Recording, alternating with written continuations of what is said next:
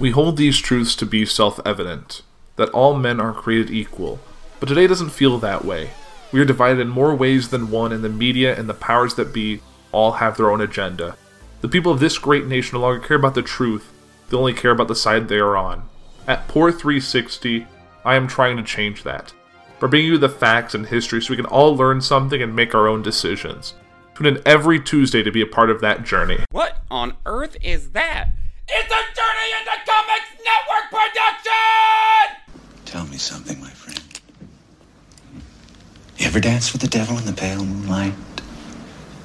What? I always ask that of all my prey. I just like the sound of it. Brought to you by the power of the Journey into Comics Network. This is the Journey into Comics podcast, the show that's 100% dedicated to everything nerd. With your hosts, the Podfather, Nate Phillips, the Podmaster, Brandon Stone, and the Journey into Comics Network stepdad, Tyler McLaughlin. Time to make the chimichangas. 30 seconds. Hey, Excellent! Finally. What did you do? I went for the head. And here we go.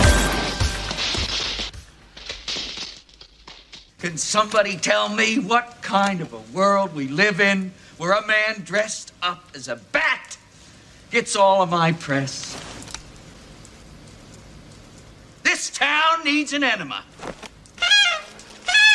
What's up, ladies and gentlemen? Welcome back to another episode of Journey into Comics. Hey, it's Journey into Comics 310.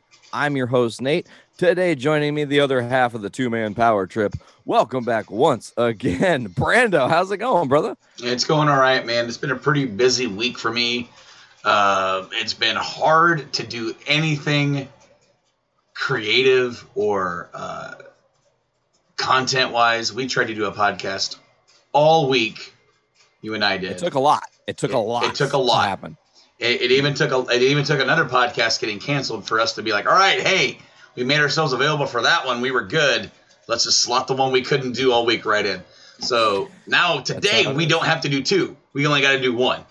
Which is nice. That is a nice kind of break. It was really fun to have been a guest again on Game Addicts.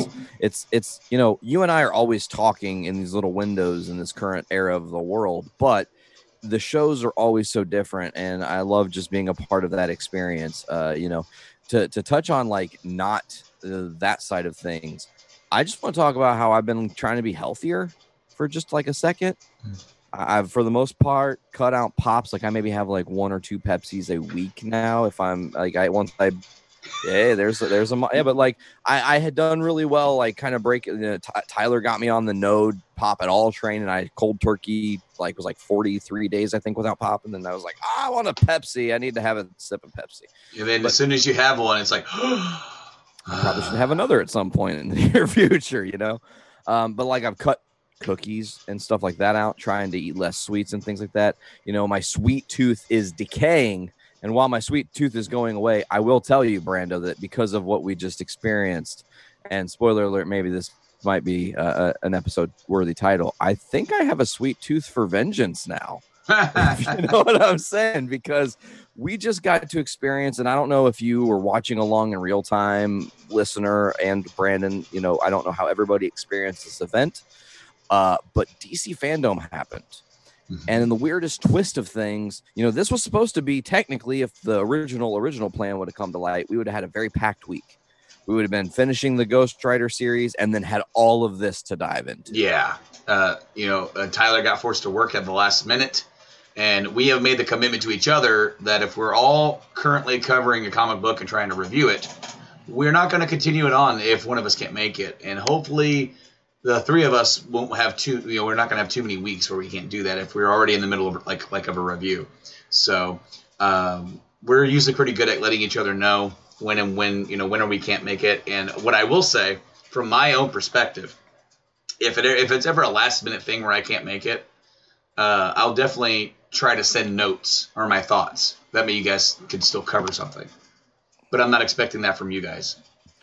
you're like, hold on. Brando said in his text that he thinks this is bullshit. That's all he said. What wasn't bullshit was all the awesome stuff we got this week. It has been, I've heard two things. I've heard this was the most amazing thing that we've seen in a long time. Another thing, it's like maybe we're just so starved for anything right now in the realm of entertainment or even nerdom or geekdom that all this looked amazing just because our bodies are ready for it.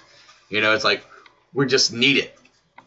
I guess that I agree that yes, we do absolutely need it, and it's an amazing time for DC really to capitalize being able to have an event like this. Like, I'm sure that maybe when 2020 first started and there wasn't the whole pandemic, there was probably talks to actually do this as an event. Sure. And then or maybe they were going to do these panels at SDCC, however it was going to go down. Obviously things changed, and they were really smart to pivot and say, well, we're not going to not talk about the cool shit we have coming up. We're just going to hype it even more and make it even bigger. And the way they delivered and, were able to, yesterday, the internet was only talking about DC solid for like 7.5 hours.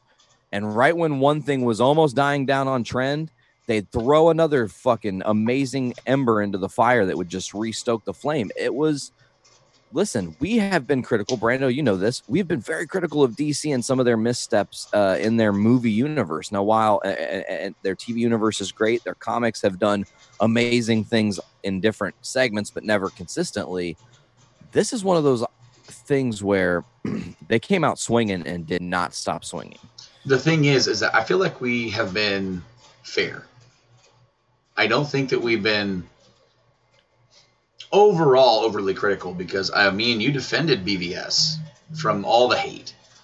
Yeah. Was it the fact that it was a 10? No. Neither one of us think that.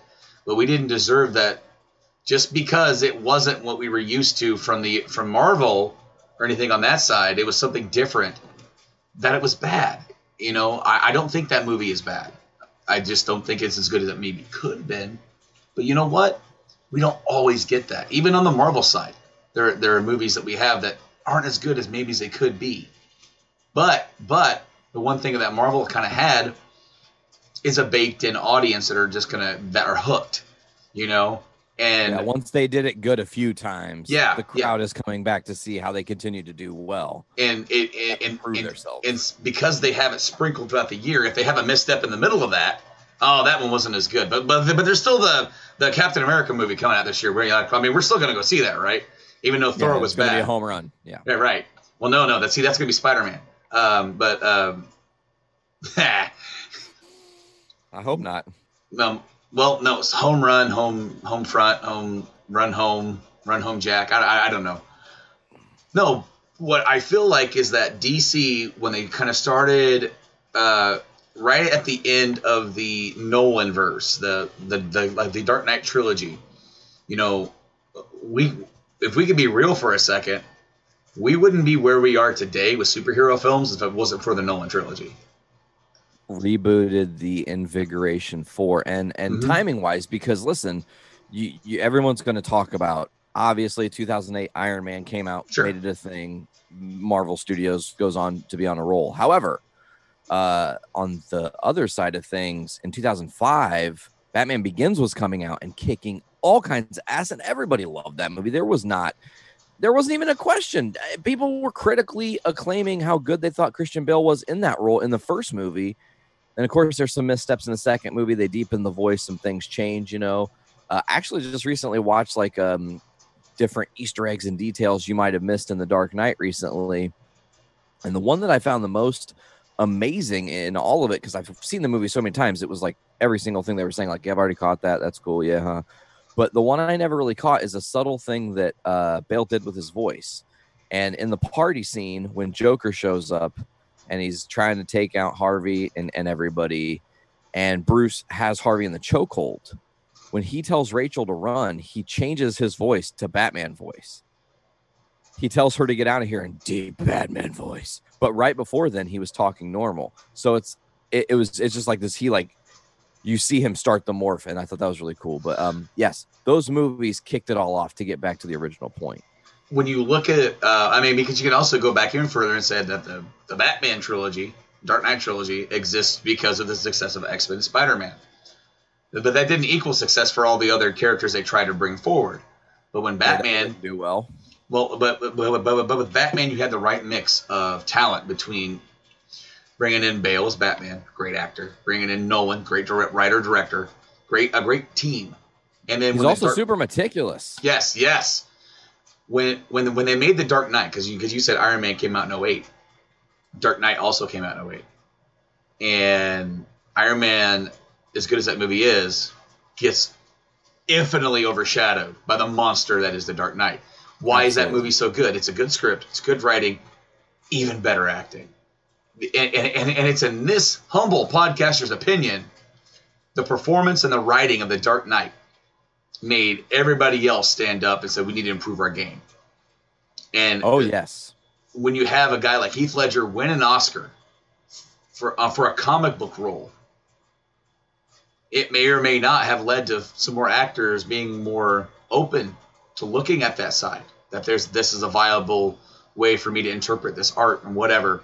And then, of course, after Dark Knight, you have a couple of films, and then you have the Avengers team up, and it becomes a monster.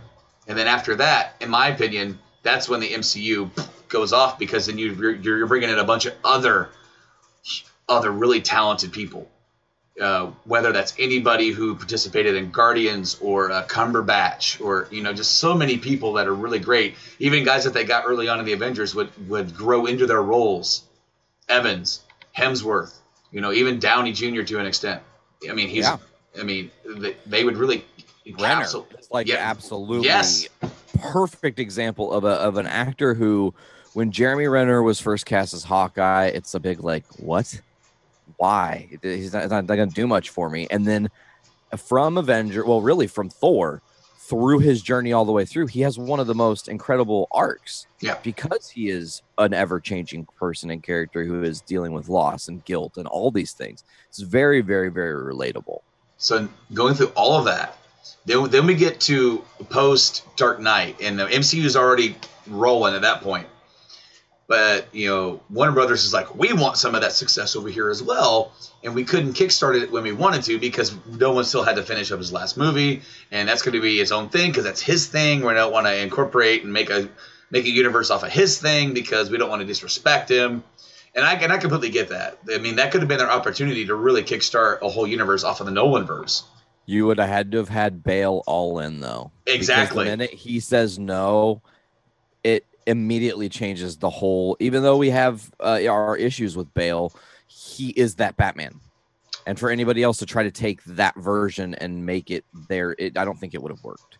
I really like his performance as Batman, and I really like his performance as Bruce and Batman Begins even better. It's just the voice that bothers me. It's throughout when they started modulating the voice more and more and more. Well, the modulation, yes, but when he's doing the voice in Batman Begins, it's completely fine. I don't put that on Bale. Then we go into the Man of Steel. That's supposed to be their start. And then BVS. All right, we're rolling in. We're bringing it. Batman and Wonder Woman. All right, cool. But it kind of missteps. And in some ways, I'm trying to figure out exactly why it missteps. In my head, I really can't figure out why that's a terrible movie, other than the fact that maybe it's a bit bloated. BVS? Yeah. Well, I feel like, and this is just conjecture. We might be wrong. We might, once we see Snyder's Justice League cut, confirm what I'm about to say. But it's one of those situations where, how do I eloquently put this? Thor: The Dark World for DC. Thor: The Dark World in a vacuum, not a great movie. Doesn't do a lot for everything going on. But when you look at the bigger picture, a lot of seeds and a lot of plot points and a lot of important moments are actually put very strategically in the Dark World, or called back into the Dark World to make it a more important movie, however you want to look at it. But I feel like Snyder has a big plan and is trying to execute the plan. I just think that we saw the infancy of what the Justice League was going to be. And that's kind of the point of BVS, is they aren't that great together. It didn't work out so well. It was kind of hodgepodge, and obviously, again, with the whole Snyder thing, look at BVS. He had to have a definitive edition to actually get his vision out there because people trashed it. What does that say? That they weren't allowing him to fully tell his story in long form like he wanted to. Sure. And it may be so. I know some people have criticized how Batman plays the dumb one. And I even said it back when the movie came out. I'm like, he kind of does. But because he's a guy, he hasn't been Batman for however long he hasn't been Batman. He has retired. I think we put together, and this isn't really said in the film, that he kind of retired after Joker killed Jason Todd or that version of Robin. And then Dick Grayson actually confirmed. Dick Grayson? Okay. There was a headstone in the Ultimate Edition that you see that says Richard Grayson. So yeah, confirmed. So Joker kills Dick Grayson. Batman beats his face in. Like, that's why he has the grill. That's why he's damaged. He literally almost goes too far because he is that stricken. And he says, all right, I got to be done because I was the reason why Dick died. It's my fault. And that's weight that he carries. So now, what does he have at the very beginning of BVS? It's the weight of loss. Well, it's the weight of loss of all these people. And he's looking around and he's seeing these alien-like gods fight each other, destroy the city, innocent people being hurt and killed. And everyone on this planet is helpless. And there's just a fleeting feeling in his mind, I'm the one guy who might be able to do something about this. I've faced people. I'm not helpless. I faced people like him before that I didn't think that I could beat, but I beat him. Maybe not superhumans, but Bane or whoever, right? Yes, absolutely. And so but also in BVS, they bring it into the modern world and they politicize it. We see Fox News, we see CNN. It gets mixed into the zeitgeist of the political shitstorm. And what do? Some are like, he's our hero. Other ones, he's a monster. And I think Bruce gets caught up in that fear. He's afraid of him. I've been watching a lot of new rock stars uncovering Easter eggs, and I just recently watched the BVS Ultimate Edition one. Yeah. And they were calling about, the media coverage. And it was interesting because Metropolis sees Superman as their savior, and they do puff pieces, and it's like the one way that he's viewed. And then in Gotham, Batman is viewed completely the counter opposite as this like villain, evil, vigilante that's on the loose, and it's just little details like that. The more we get those details, I think Zack Snyder's a long format storyteller. He can't just get it done in an hour and 40 and give you everything, because he wants there to be big payoff and experience. Yes, nuance.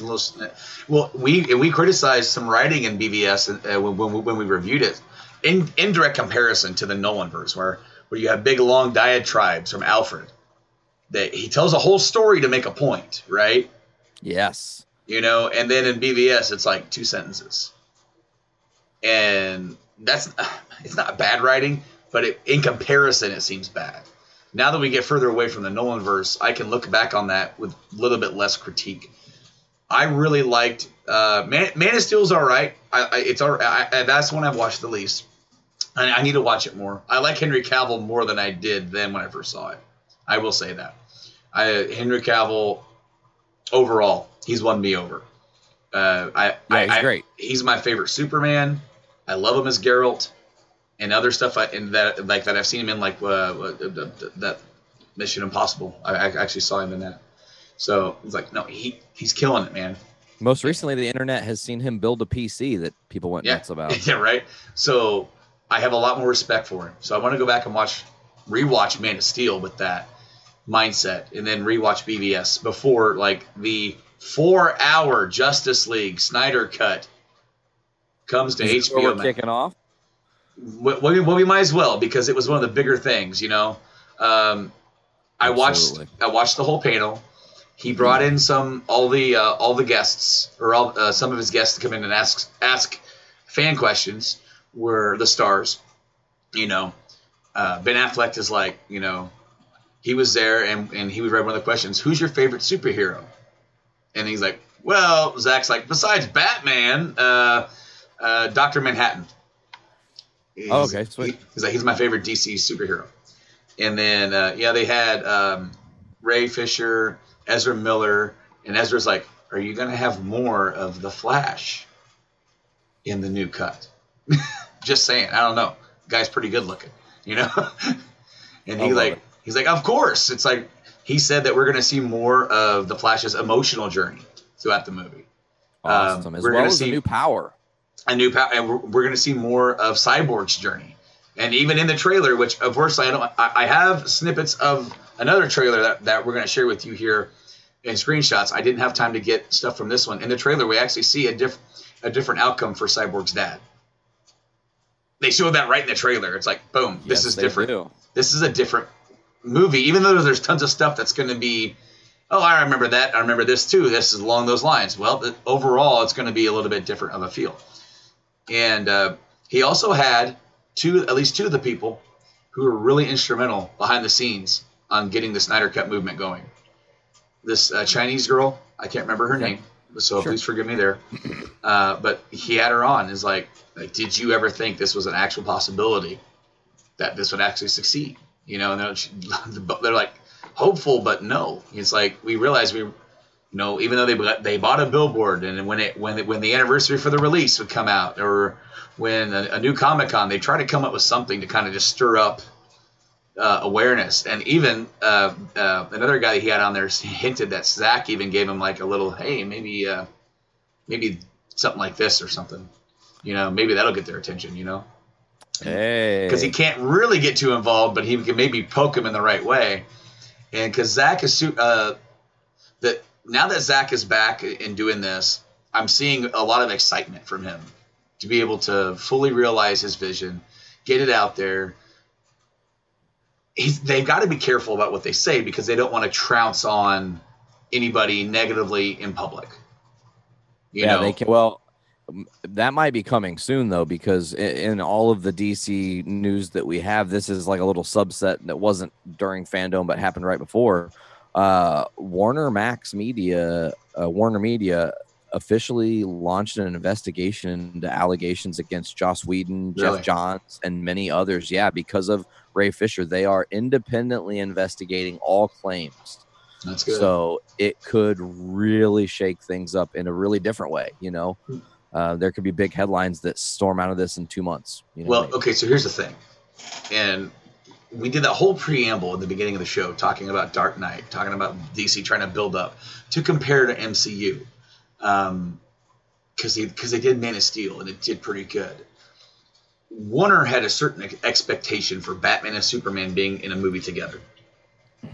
And I don't know the exact number that it made worldwide, but it only made $1 billion. That's the line that I tell people. I'm like, Yep. it was such a failure, it only made $1 billion. Oh, the movie was too long. It was too dark. It was too this. It was, and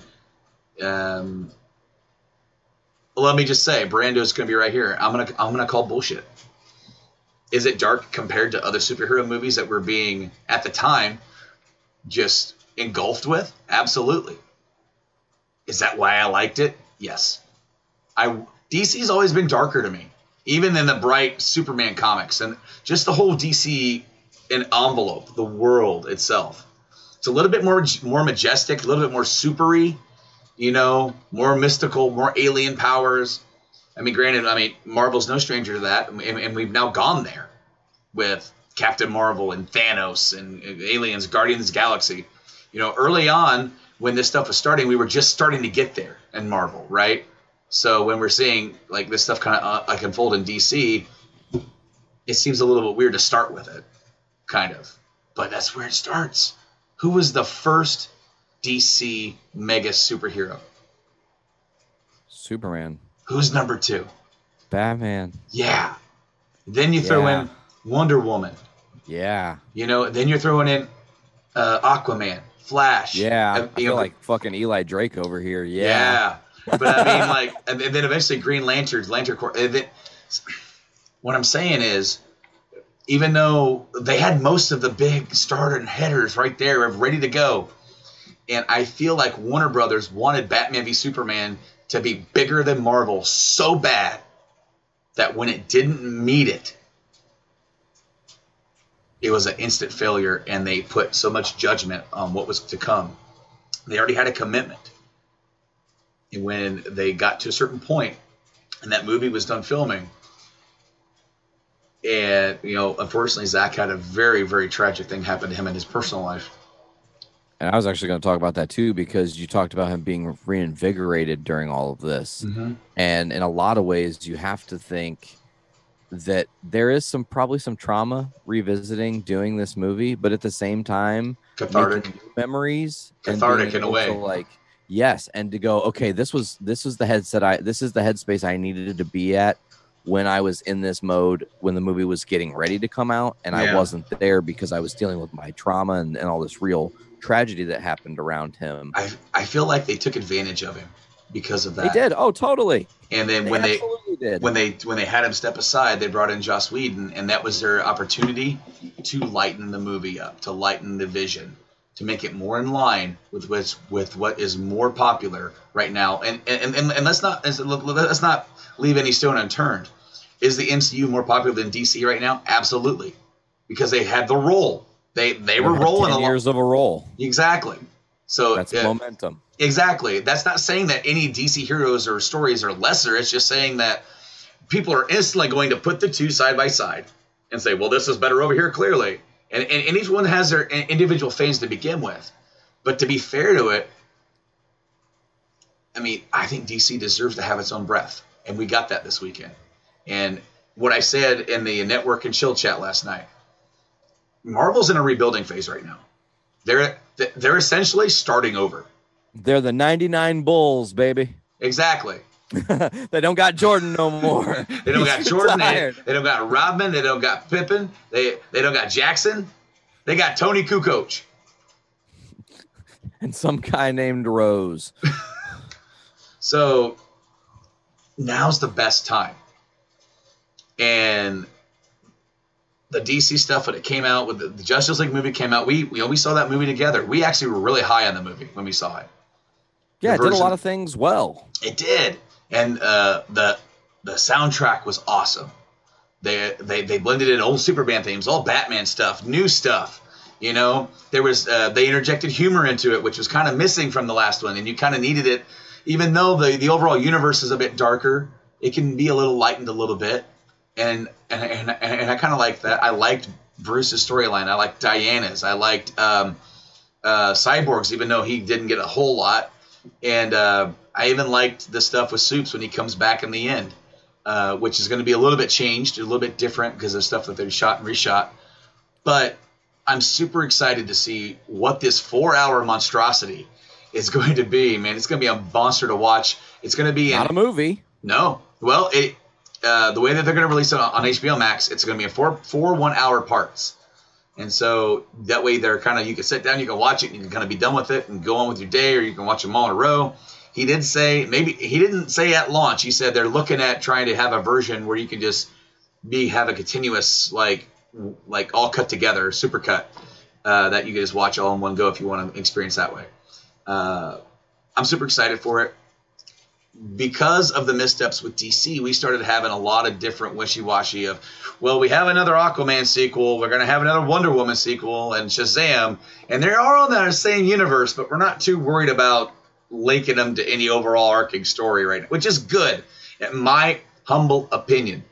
Yeah, because if you just sit there, take your time, and lay the groundwork without actually laying heavy groundwork, trying to force these characters into the moment. Yeah.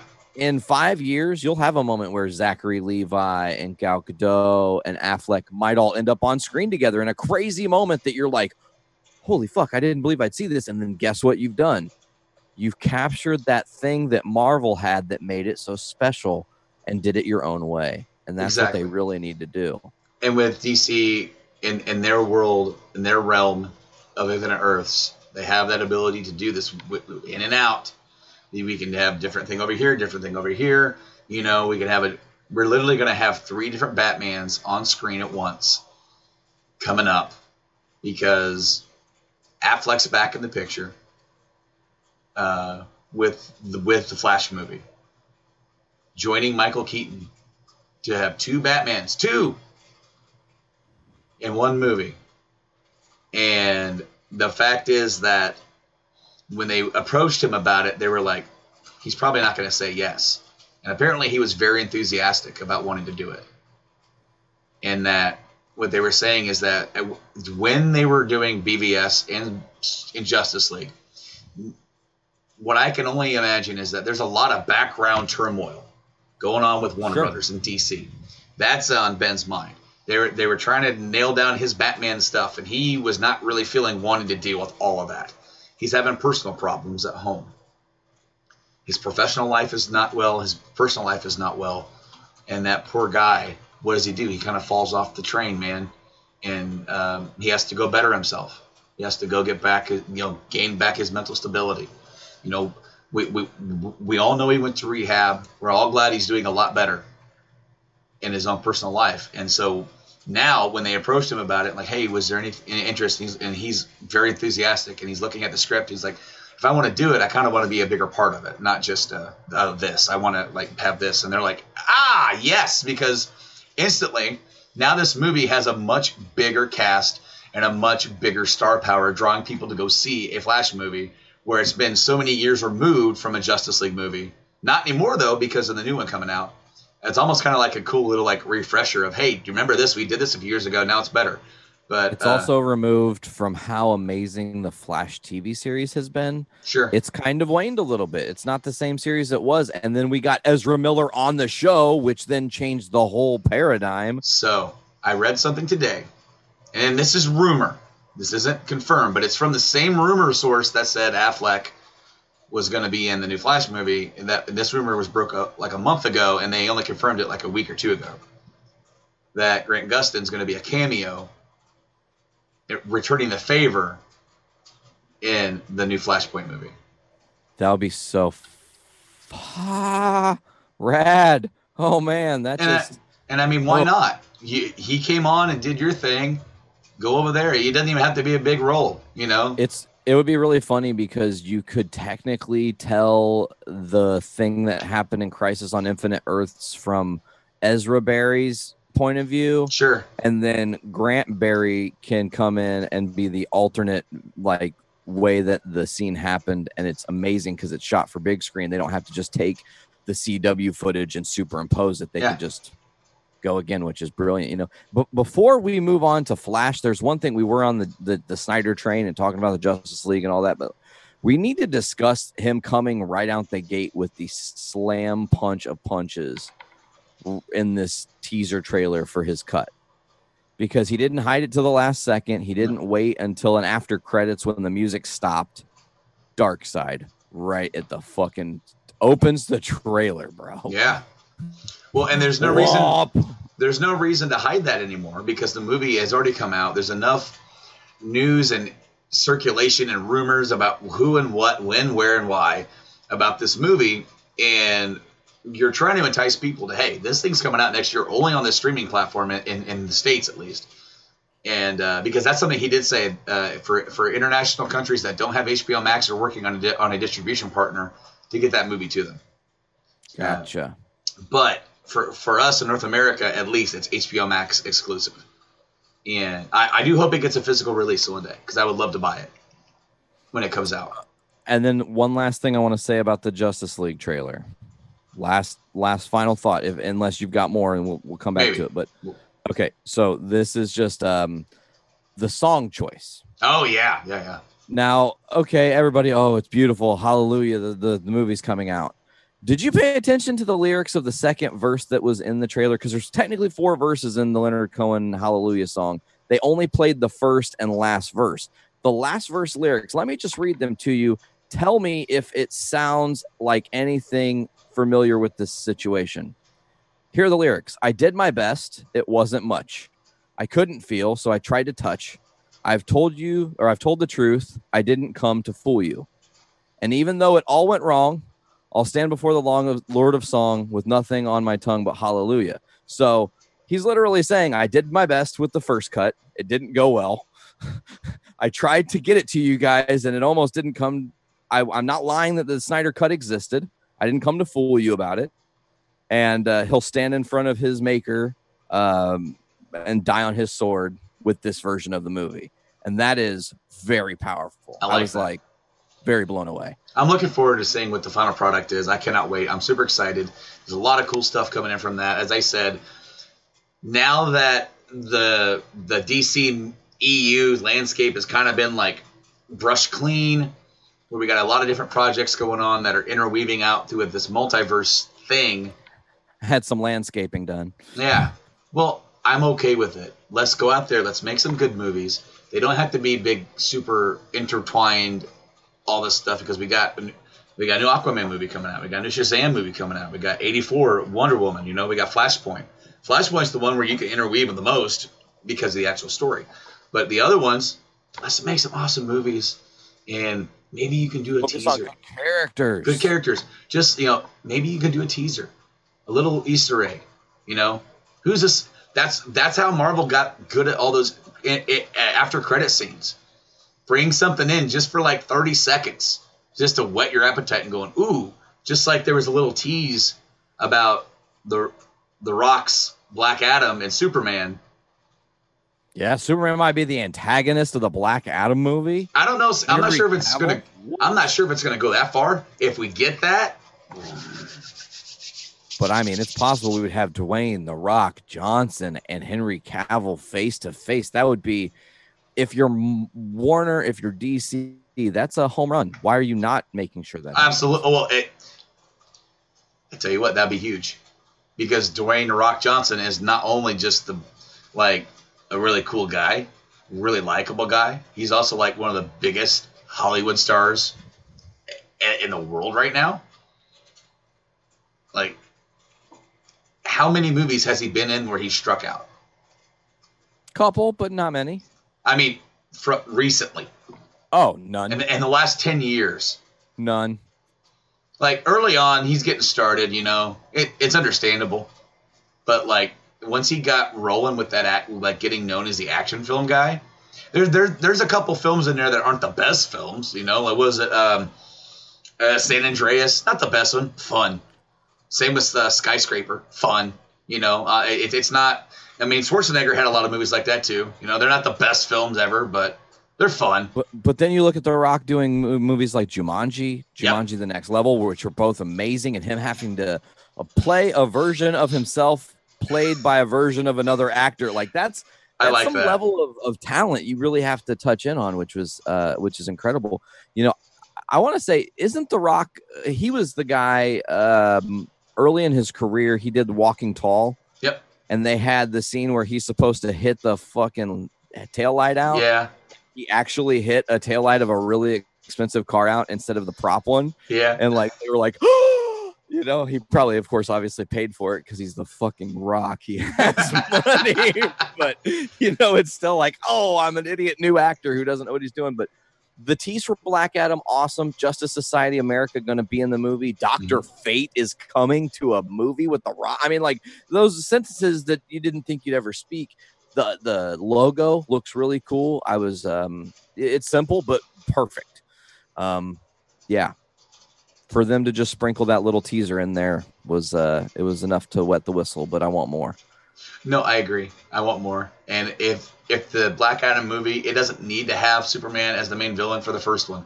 Use that first one to establish The Rock as this character, establish who this is. How many people, not just nerd comic book fans, I know nerd comic book fans that don't know who Black Adam is. Because he's not your poster boy for DC. He's not a super deep cut, but he's kind of a deep cut. He's like a B tier cut, like B minus tier, almost C, but not quite. And how many of the Marvel's B, C minus tier have now become A tier because they chose it's like half, like most of Guardians, are mostly Z tier. Jesus. Yeah, I know. Well, I mean, we didn't even get Juggernaut, for first yet. Guardian. Not James Gunn. Not yet. On to you. Speaking of James Gunn. Wow, look at us just rolling right along here. Yeah. Speaking of James Gunn. Sure. What do you think of that Suicide Squad stuff? Okay, so lots to discuss about Suicide Squad because, first of all, there are so many characters. Oh my god, so many actors. So many actors, so many people in the movie. They have different people from different, camps within DC that are playing here. I mean, just to talk about a few of the characters that really brought my ears up.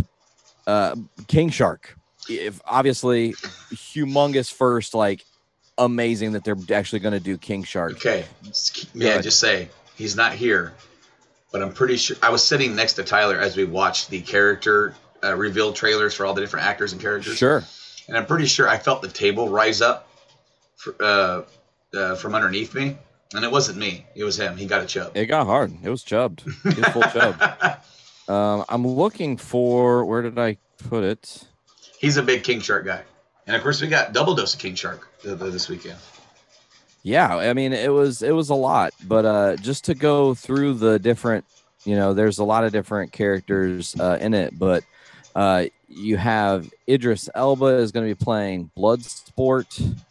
Margot Robbie obviously returning as your Harley Quinn. Yep. Sean Gunn is going to play Weasel. Spoiler alert, I almost guarantee you Weasel will be the next Baby Yoda. Like, not to say cute and cuddly and fun, but like everybody's going to be obsessed with this character, just as a teaser. I feel like that's coming. Pete Davidson is playing Blackguard. Spoiler alert, don't get attached to anybody. Daniela Machoria is playing Ratcatcher 2. So apparently Ratcatcher 1 didn't show up to work. Joel Kinnaman, which we were talking about last week, possibly being up for the role of Kraven the Hunter, is Colonel Rick Flag. You've got Nathan Fillion playing TDK, which pretty sure that it's spoiling he's going to lose his arms pretty quick. The little funny picture they have, his arms are definitely severed. So I just, spoiler alert thing I noticed. Jai Courtney returning as Captain Boomerang. King Shark is in the movie. They don't say who's playing him, who he's going to be voiced by, nothing. They just say motherfucking King Shark. Mei Ling Ning is playing Mongol. David Dasmalchian is playing Polka Dot Man. He was also in Ant-Man and has been in Gotham and The Flash. So he is the ultimate super. Like, he's been in all kinds of superhero stuff. David Dasmalchian. Alice Braga is playing Solsorio. And we've got one last list of guys who are in this movie. Actually, two more things of people that are in this movie. John Cena as Peacemaker. That was a big rumor for a while that's who he was playing. And it's we'll be talking about that in 1 second for sure. Juan Diego Botto as Luna. Peter Capaldi as Thinker. That's a huge one for me. We'll talk about that in a second.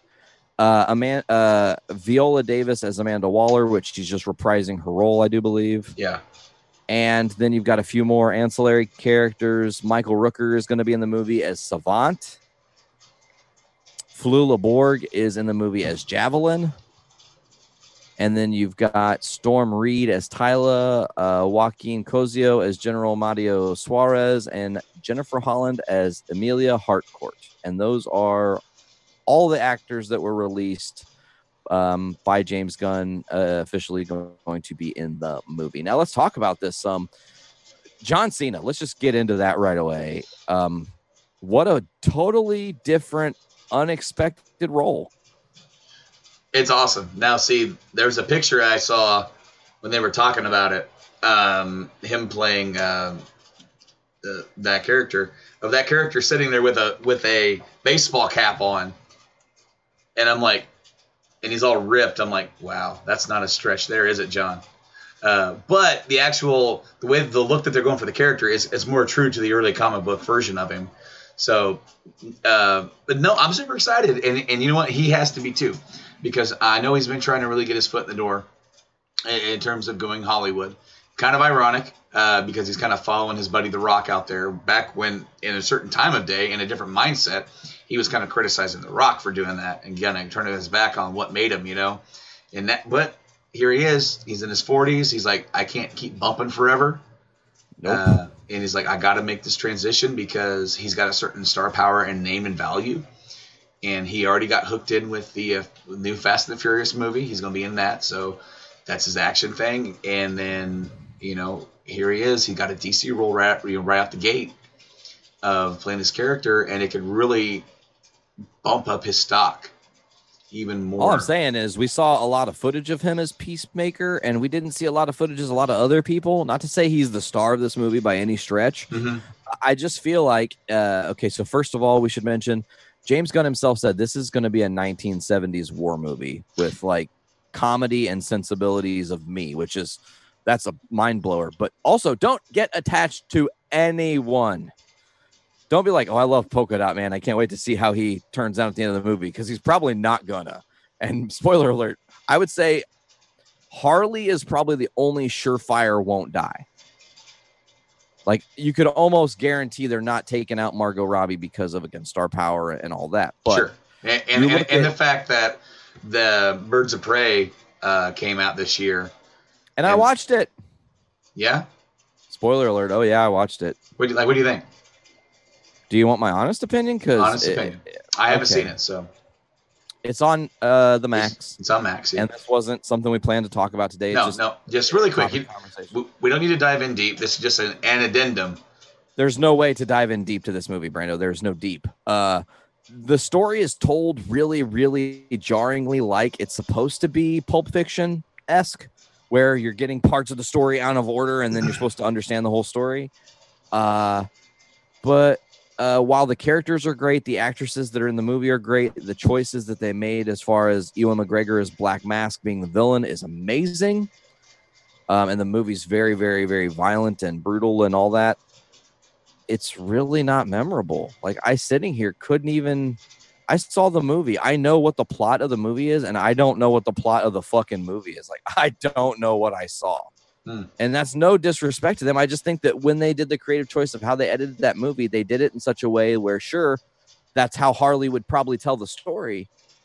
It just doesn't pay off for the audience watching and experiencing that story. I just wonder, maybe, just maybe, it might be better on like repeat viewers, like since you kind of already know the outcome to it and you know how it's going to go, and you might be, and that's not good for a movie all the time.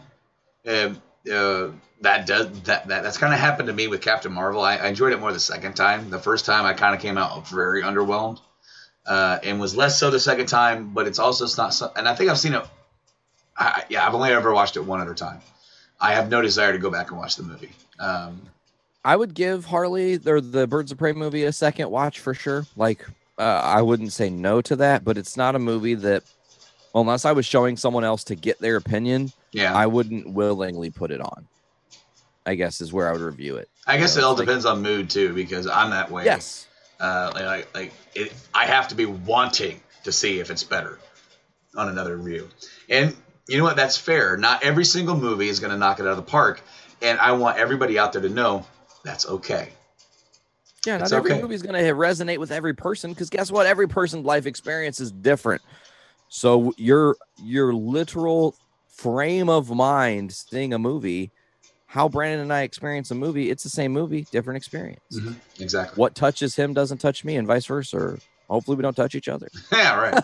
It all depends on whether or not we're sitting together next and like in the theater or not. It depends on how much we're touching each other. Yeah. Gonna get that little cone flashlight. What are you doing? What? Why's your hand in the popcorn bucket? He's eating popcorn. Go away. It's very buttery. That's not butter. Ew. Gross. It's still salty though. Anyway. Ew. No, man. I'm excited to see what comes out of this, because I didn't hate the original movie. Suicide Squad. Yeah. Pronouns, pal. But I didn't hate the original one. I will say I watched it with a migraine. And so it's not the best experience I had. I would like to rewatch it at some point. I just don't feel like it was coming out. It wasn't the movie that it needed to be to help resonate with they were trying to build that world, and I don't think it really helped to build the world all that much. Which is why in this movie, it's not just called Suicide Squad 2. It's like, basically, it's a pseudo sequel where they're not worrying about that other movie. We're doing this movie. And the only thing that hurts, the only and I guess it's kind of tit for tat, you lose Will Smith as Deadshot. Which I guess it wasn't that he didn't want to do it. It was more of he had other stuff going on when they were wanting to shoot it. And when he said, I can't, they made the choice of we're not going to wait on this forever.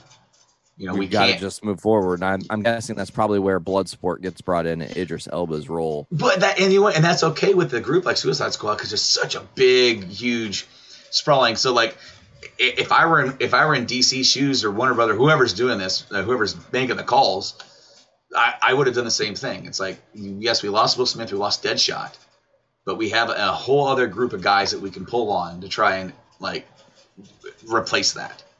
And look at what you're doing. You're taking someone who has, in James Gunn, been able to take characters that are kind of ancillary, no names in the Marvel universe. Yeah, Z-list.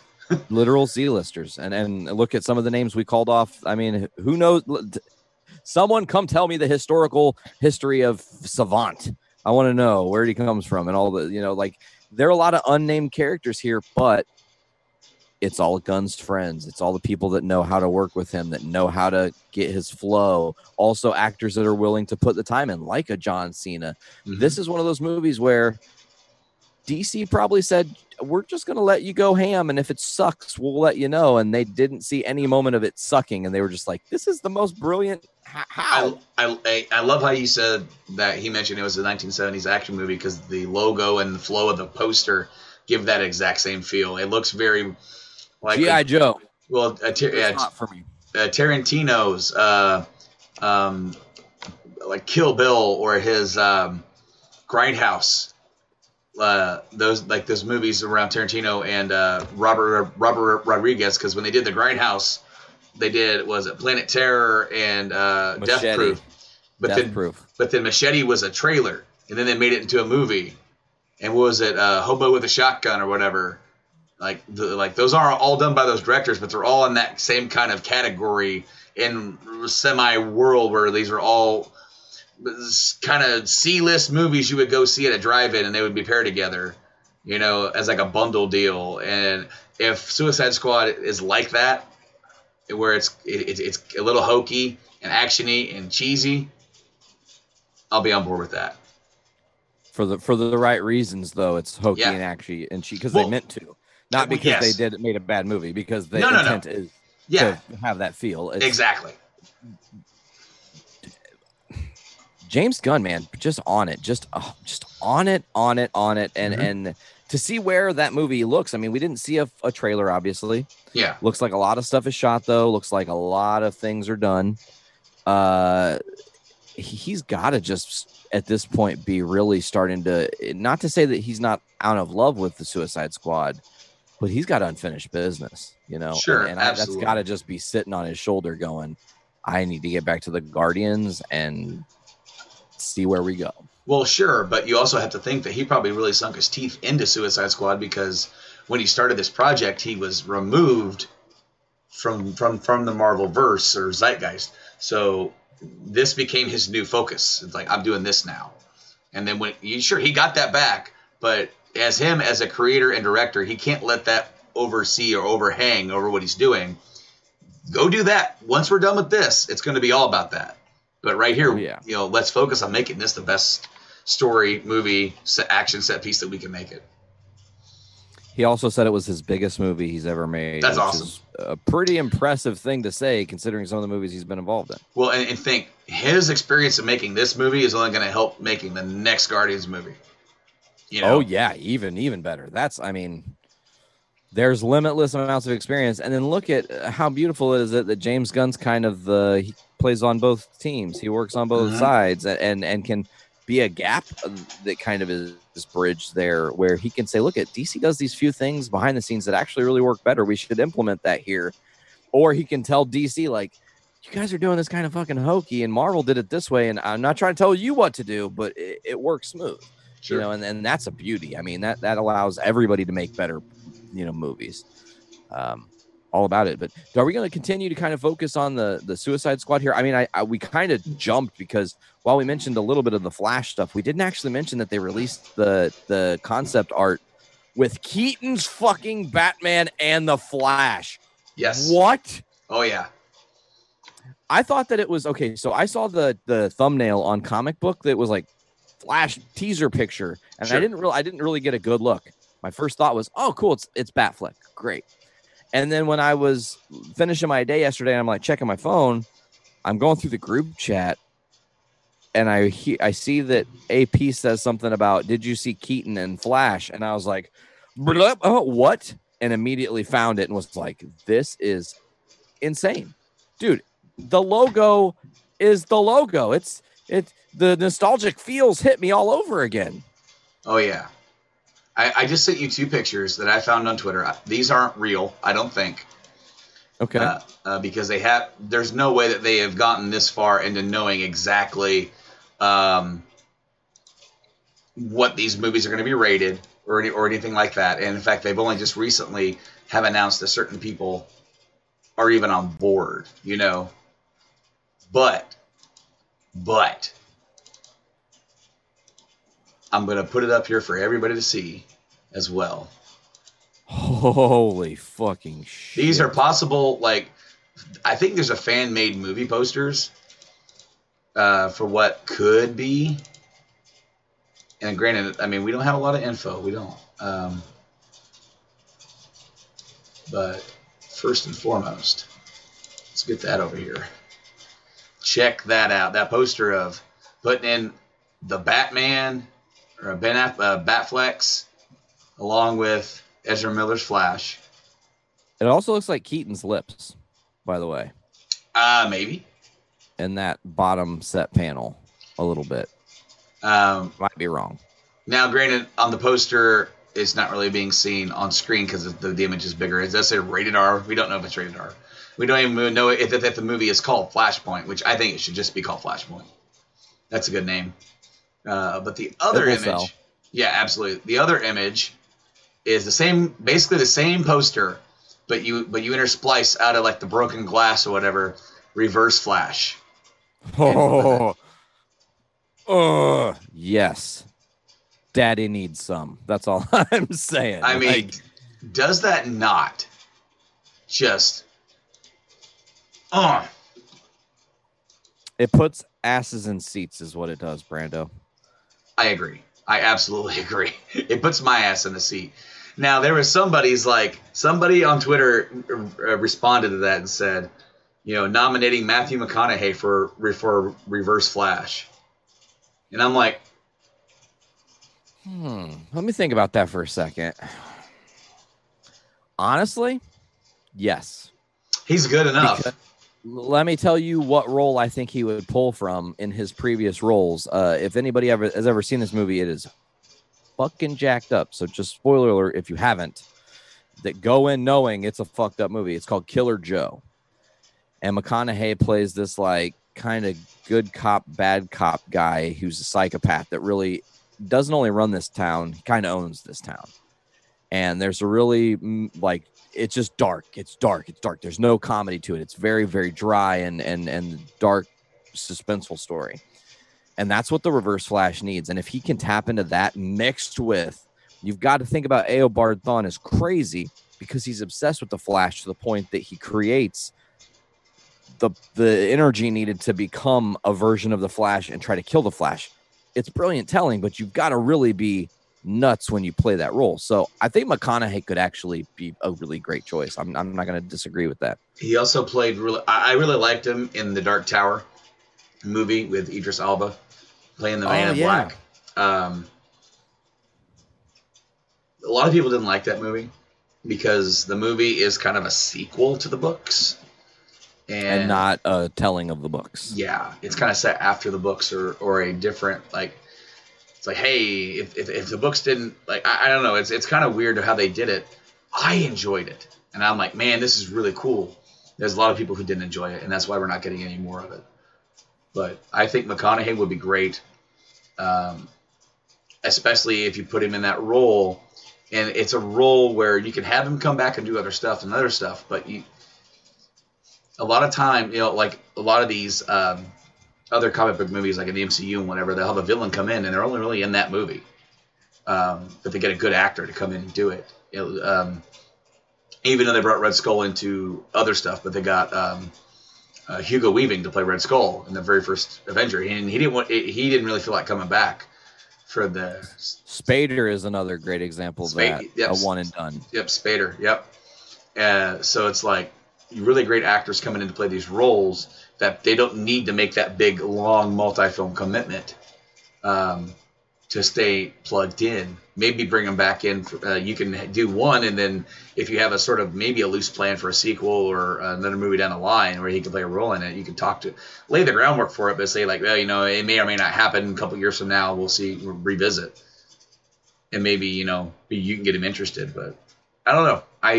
We don't know who the villain of the Flashpoint movie is. We do know Ezra Miller is in it. We do know Keaton's going to be in it. We know Affleck's going to be in it and being like a mentor, which makes sense because that's feeding right off the Justice League movie right there.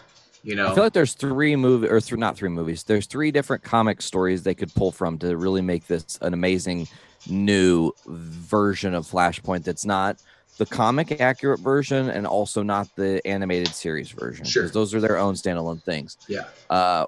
One thing that's big important that you could do is you could kind of tell the Flash of Two Worlds story. Instead of it being two Flashes, though, it's two Batmans and Flash is stuck between, the two. Yeah. Which could have interesting implications. You also really should consider, and I know that it would maybe be difficult and maybe you'd have to get approval from a lot of different people, which could make it impossible. They should start really teasing stuff for the Button, though. You've got Batman and Flash in a story. Why are you not?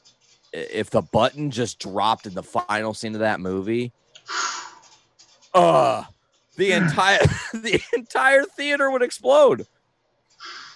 Just to see the smiley face blood of the fucking Watchmen pen. Oh, I'm there for it. 10 out of 10 times. And then you don't have to give that payoff immediately. The second Flash movie can have a little more crumblies. And then maybe if they go to the trilogy, the third Flash movie is actually the Button, and then they tell that story and wrap it in a nice bow. I mean, hopefully whatever they do is a smart and well thought out decision with the Flash. I think we have to officially hold full judgment on what's to come until we see a trailer, because as of right now, we just have what we want to see in our heads. Yeah. And we could get that problem. We've done this before on the show. The ideas in our heads become greater than the ideas they create, and then they can't hit that expectation. And not often, but it has happened. Well, I feel like in a lot of ways that's happened with a lot of different entertainment properties.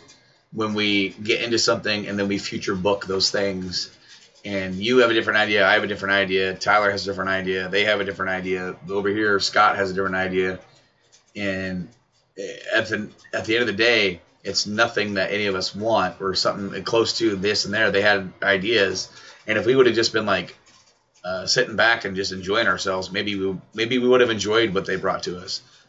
Instead, we hype ourselves up way too much.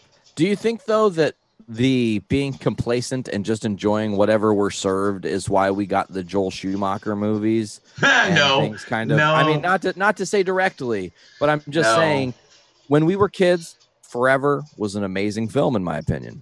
I loved everything about it. It was one of my favorite Batman movies because of all the characters they put in it and all this stuff. But when you, as an adult, go back and really watch it, there's not a lot of substance to that steak. Well, go back and this week listen to the episode of the OGs where you and I sit down and watch Batman Returns, and we talk a little bit about stuff that happened, and I'll kind of list it here. When they were doing that original Batman movie and it blew up, was the most successful movie of all time at that time, or whatever. It was at least superhero film in '89. Blew up. Then they immediately wanted the sequel. Tim Burton's like, I've never done a sequel. I don't know if I want to do a sequel. And they're like, please come do a sequel. And he's like, I don't know, man. And like, did I just lose you, Nate? Nope, I'm back. Okay. Hit the wrong button, sorry. He said, don't do that like you did on Game Addicts. Just hang up the phone call right now. Well, I went to move my mouse, and it was over the hide video or stop video, and I was like, oh. Anyway, they convinced him, do your own movie. To make it a Tim Burton movie. And that's why that movie feels like it could be an Edward Scissorhands or Nightmare Before Christmas or, anything like Beetlejuice. It kind of has that weird, especially for like Edward Scissorhands, that wintry vibe to it with the same soundtrack and just movements and tone. But because the movie was dark and gruesome compared to the first one, there's still, the first one they still shot people for crying out loud, and Batman actively may have killed a few people along the way. Don't kill me, man! Don't kill me! Not that guy. He didn't kill that guy. He didn't. But in Batman Returns, he straps a stick of dynamite to a dude. I'm just saying, he killed a dude. Yes, he does. He kills a guy. And we didn't see the body. We don't know if he's really dead or just very injured. Yeah, very injured. Anyway, McDonald's ended their endorsement deal early because of parents, specifically moms, saying that we don't like this. Warner Brothers took that as we need to adjust the tone.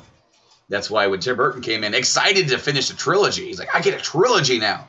I have all these ideas. Billy D. Williams, Two-Face, and we're going to do Robin finally, that we cut out of the last movie. We're going to do all this. And he's talking about his script. He's talking about his ideas, and they're just sitting there looking at him, and he just finally looks up and realizes, you guys aren't into this, are you? And they're like, look, Tim, we love you, but we're going to go a different direction. And we'd love to have you stay on as an executive producer to help with the change. And he did. But that's why the tone changed. That's why the writing changed. And then we got served that movie. Then Warner Brothers immediately wanted the next movie right away. No waiting. Val Kilmer said no. Number one, as soon as Tim was out of the picture, Michael Keaton was out of the picture. Michael Keaton was hesitant to do the second movie, but signed on because it was going to be Tim again. And he has said explicitly on a podcast somewhere, one, it was Tim, so he was comfortable, and two, the only reason he signed on to this second movie was to have money for a real estate deal. Damn. So for a third movie, he already wasn't into it, but if it was going to be Tim, he would probably do it. It's, because at least with Tim's idea, that would have been the last one. Come in, make some more money, then he can ride off into the sunset. And maybe started. And then as far as Michael is concerned, he probably would have been like, hey, can we do something a little bit more with my character here? Because he was kind of just there for the second movie. And we talked about that on the OGs. But that's Keaton dipped. Val Kilmer came in, did his job. They wanted the movie right away. He wanted to do other stuff. He dips. Clooney comes in. And Warner Brothers is so up Schumacher's butt that Schumacher gave up. And he's like, and they basically would just yell, let's have fun, everybody. And they would do takes and do their thing. And it wasn't anything. What it started as 89. That's why, in my opinion, you have the Burton verse and the Schumacher verse with shared actors, because it just doesn't co-align with each other. Tone is different. Set pieces are different.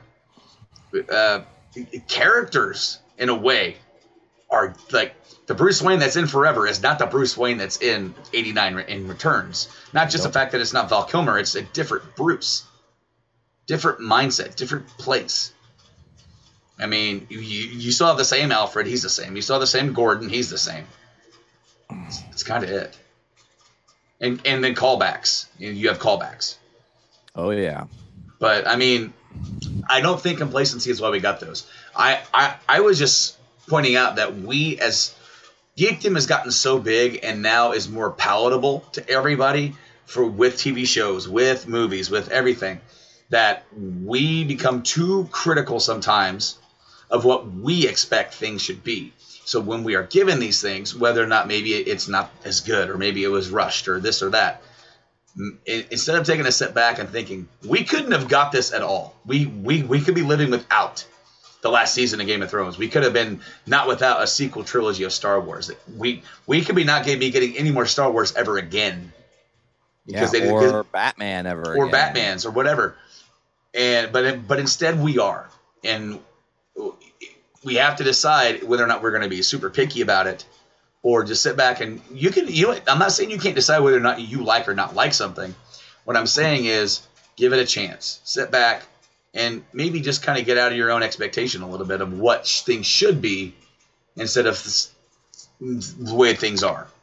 Let me leave you with one last question in this. And I know this is going to be like the weirdest future conjecture that you probably will never be able to answer, but had Burton and Keaton done the trilogy, finished it, okay, would, considering we don't know what that movie looks like or how it would end or anything, would it have been possible for us to get this moment we're getting now with Flashpoint? Maybe not.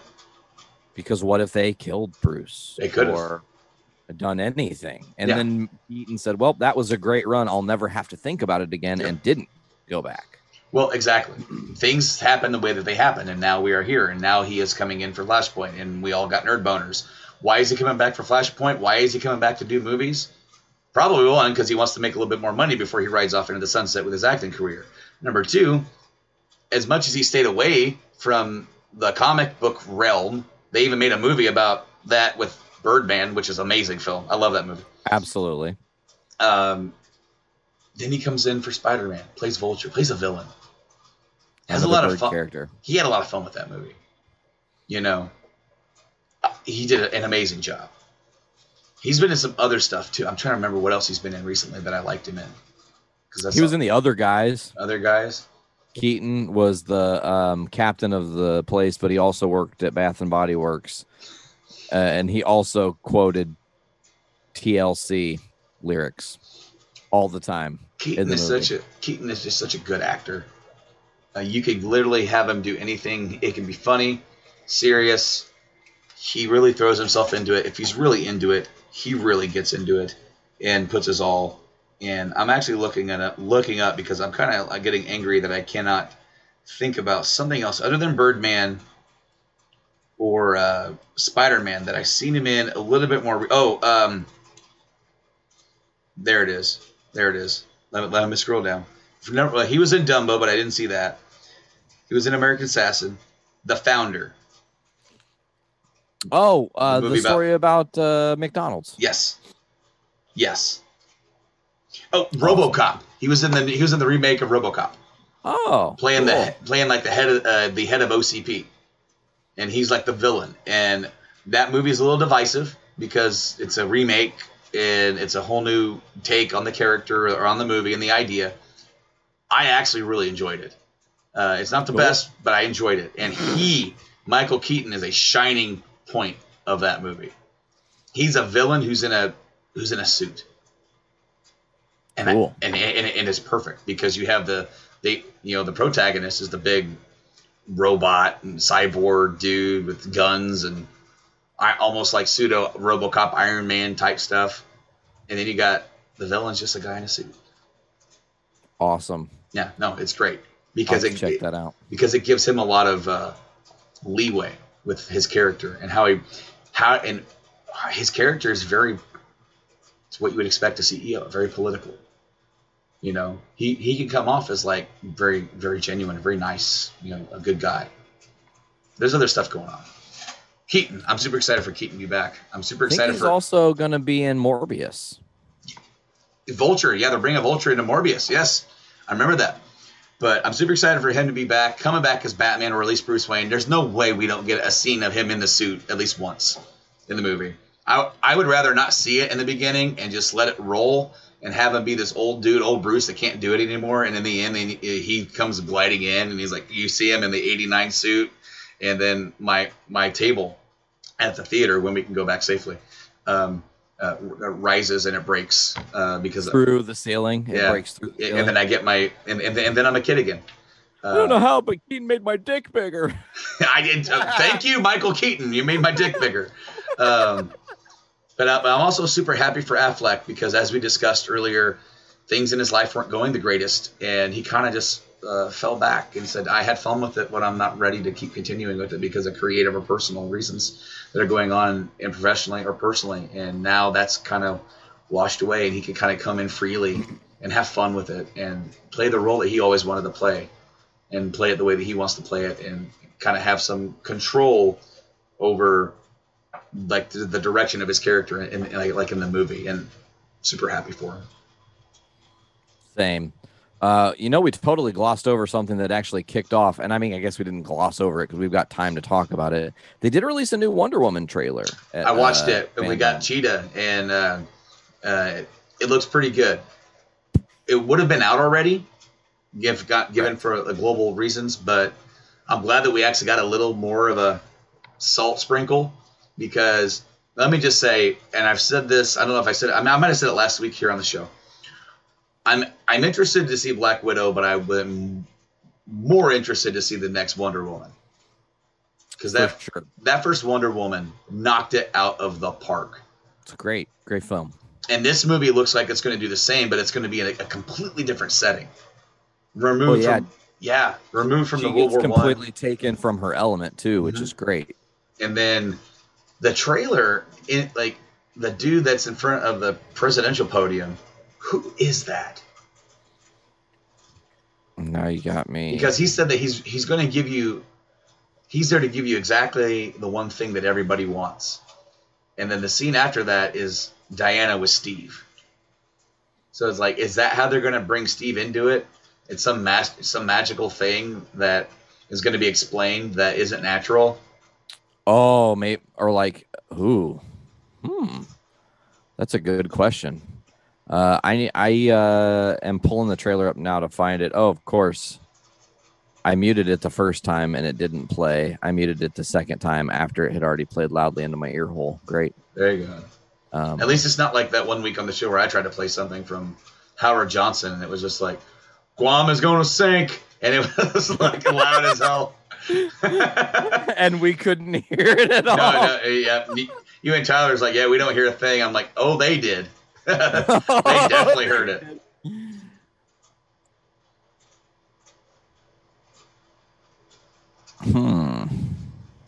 Because it almost kind of came off like Cheetah is going to be like the main antagonist, but this guy seems like he could also be an antagonist. Because, and I'm future tripping, and I don't know the story, but what I'm kind of thinking is Steve is back, and they're reunited, and things are like, wow, I can't believe this is the thing. We're back together. I thought I lost you. And by the end of the movie, he's going to lose him again. It's Maxwell Lord. Maxwell Lord is heavily in the ethos and mythology of both Wonder Woman and Supergirl. He featured heavily in the Supergirl TV show season 1. But Maxwell Lord is he's kind of like a philanthropist, lots of money. So, and he's also always looking to, figure aliens out. So it's very possible maybe he discovers the technology to bring Chris Pine's Steve Trevor back.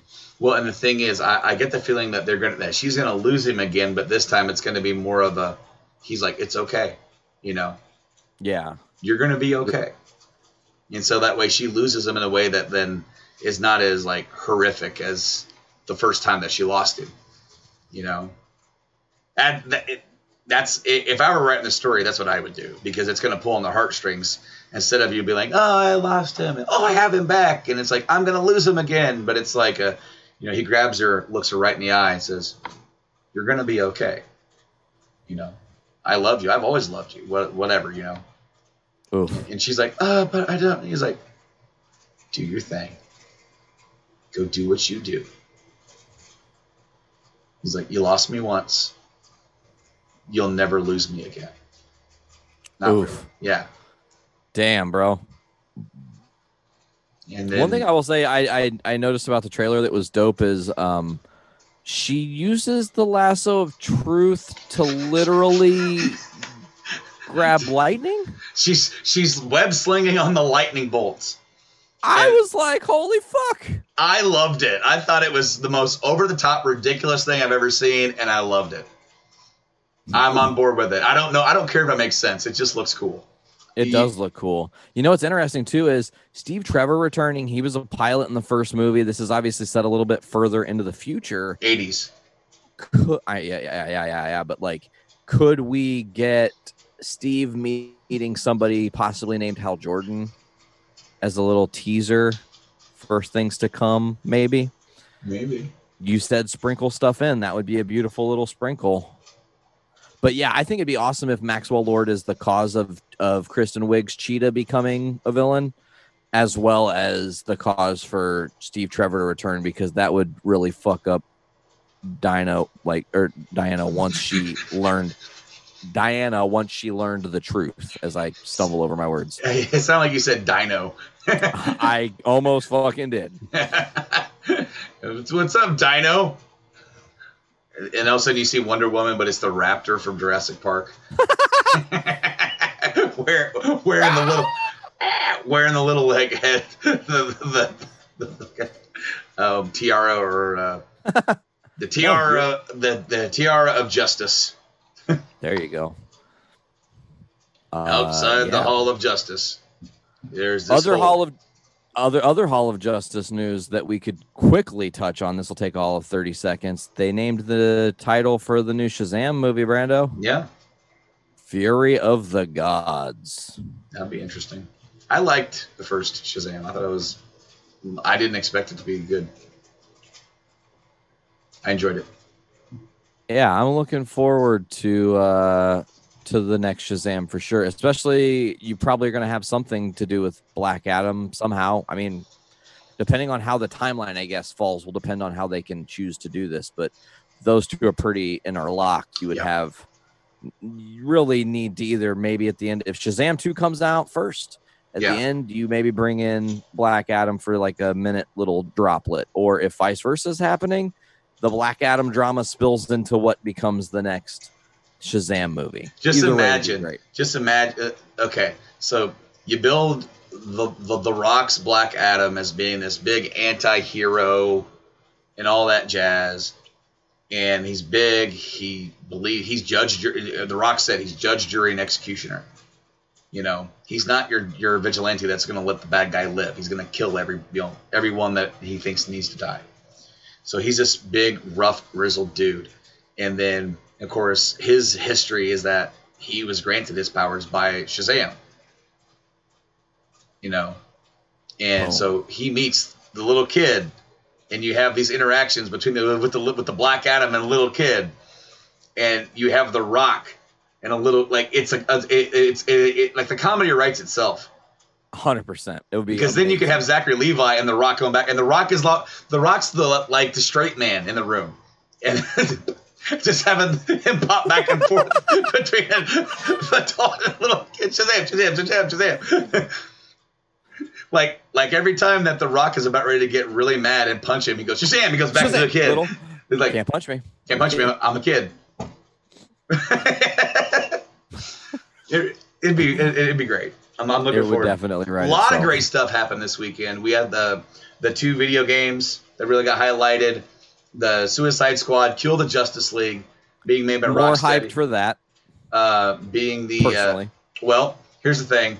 I'm not so sure how much I'm hyped for it because I watched the gameplay of the other game, which is Gotham Knights, and it's not. Gotham Knights is being developed by WB Montreal. They're the guys that Origins. They did Origins, and the gameplay is more similar to the Arkham series, but it's not tied to the Arkham series. It's a brand new story where you play as one of the 4: Batgirl, Robin, Nightwing, or Red Hood, Jason Todd. And you can play the whole game single player or 2-player co-op. That's amazing. I liked that a lot. And Batgirl plays a lot like Batman from the Arkham series, so you feel kind of more at home with her. Robin, he has a thing with a Wayne satellite where he can do short-range teleportation stuff. That's cool. And they each have different things. Of course, Red Hood's got the guns and all that kind of stuff that he's rocking with. Nightwing's the baton badass. Yeah, and the gameplay section was like a 7-minute gameplay section, and during the Mr. Freeze arc of the game. So it's pretty interesting. The Suicide Squad looks cool too. I'm not saying it doesn't. That also has 4 playable characters: Harley Quinn, Deadshot, Captain Boomerang, and then of course King Shark. King Shark himself. Now, we're all about the King Shark this week, but shout out to our homeboy, T.Y., we missed you. T.Y. and of course the Juggerduck. That's all I want. A Juggerduck v King Shark book. Oh man. I'm there for it. They're head to head. He's like, it's like, you won't beat me, Duck, and the Duck just goes Whack. whack. Yes, I love it. No, super excited for those games. I want to say that Gotham Knights might be coming this year or early next year. It did at the end of the trailer say 2021. Okay, so probably early next year. But it was slated for this console generation as well, PS4 and Xbox One. It will be out on that as well as the next gen. The Rocksteady one, the Suicide Squad, is only going to be on next gen. It's not going to be on current gen. So that's going to come in 2022. Now, the Suicide Squad, one of the villains that you face is Superman.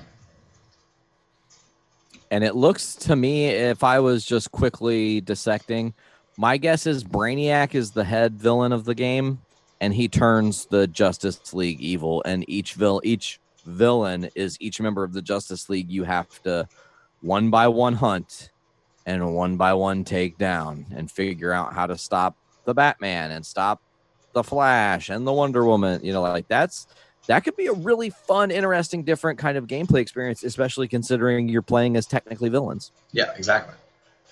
So super fun stuff there. Is there anything else before we get to technically, I guess it would be the last thing that we're really going to cover? I have one comic book headline that I can really quick throw to you, and somebody is trending that's okay. George Clooney is trending. And it's because people literally all over Twitter are talking about how George Clooney was my Batman, and I want him to also be in Flashpoint. Now, here's the thing. I actually want to give Clooney a second chance. Sure. You know, I don't think it needs to be in Flashpoint. I just, sometime down the line, we can have an old man Clooney movie. Because make him Batman Begins Batman. He would kill it. Even though a lot of people want Keaton to be that one, why not do Clooney? Give you something totally different. Yeah. And then here's the last headline, Brando. It'll bleed into this next thing that we're going to be talking about because I know what the head story of this whole entire episode is going to be. But John Ridley, who is a acclaimed filmmaker, is joining DC to tell a Batman story. The reason that's a headline is not just that he's a filmmaker going to tell a Batman story. It's that he's writing a Batman story that it's almost guaranteed at this point Batman will be a person of color. They will be giving a new character the cape and the cowl to tell a new story, and that could be really amazing. And I'm sorry to interrupt you. Sure. Because I want to first, before I move on, I'm going to say that gets a thumbs up for me. It doesn't there's not a lot of news to it yet. No, but it's awesome. Like if anybody, a diehard fan, really gets upset about that, you have to remember all the people who've kind of worn the Batman cowl. It doesn't. Jim Gordon wore it. Yeah, Jesus Christ. I mean, he was a robot. Yeah, Batman's not a goddamn robot, right, Nate? Yeah, with rabbit ears. With rabbit ears. And so, no, cool. I'm interested to see what kind of story comes out of it. Let's do it. As I smack my mic. But Nate, do you know who plays King Shark in Rocksteady's Suicide Kill the Justice League? Samoa Joe. What? It's on comicbook.com right now. Samoa Joe joins Rocksteady's Suicide Squad Kill the Justice League as the voice of King Shark. That is amazing. Oh my gosh. Now I got to watch the trailer again just to hear that voice because he's, obviously in the trailer. Yeah. That's why they're announcing it. So now I got to pay attention to that voice. No, like that.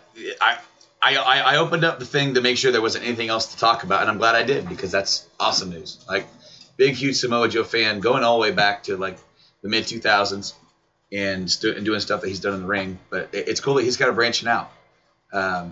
We don't know who's playing King Shark in the movie yet, but we do know who's definitely also going to be Samoa Joe. I'd be okay with that. I mean, he broke into business with John Cena. Good for him. He's good buddies with him, so why not? Cena's like, I know a guy who could play a shark. There you go. Anyway, Nate, are you ready to get in to the last part of this show? Oh, yeah. All right, so I'm switching layout here, and I'm not putting the pictures up just yet because we're going to lead into it. Nate. Do it. One of the last things that came out yesterday. The last major headline of the day, technically. Yeah. Was this teaser trailer for The Batman with Robert Pattinson. Woo! Wright. I can't remember his first name. Something Wright. The guy that plays Jeffrey Wright. Jeffrey Wright. I was thinking Timothy Wright. I'm like, nope, that's not it. And another iffy Jeffrey. Iffy Wright. No, Jeffrey Wright playing Jim Gordon.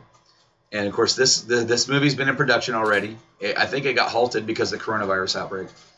And now we got I didn't expect to see as much as we got from it. Whole trailer, 2 minute 30. We're not going to play the whole trailer for you, but I am getting ready to start the slides. I love how the open up with the logos is to the sound of the tape ripping open. Yeah. Which, is incredible. To briefly just like surmise, this was the thing I was most stoked for from Fandom, to see what they delivered. So once we start talking about what they delivered, jazzed. Let me know when you're set. Yeah, all right. So we're playing. The beginning is the tape, and then we see, No More Lies, the dude with head wrapped in tape, and we see police walking in to that Nirvana song. That comic book's like, what's that Nirvana song? Something in the Way, for those of you who don't know. We get to see Jeffrey Wright as Jim Gordon.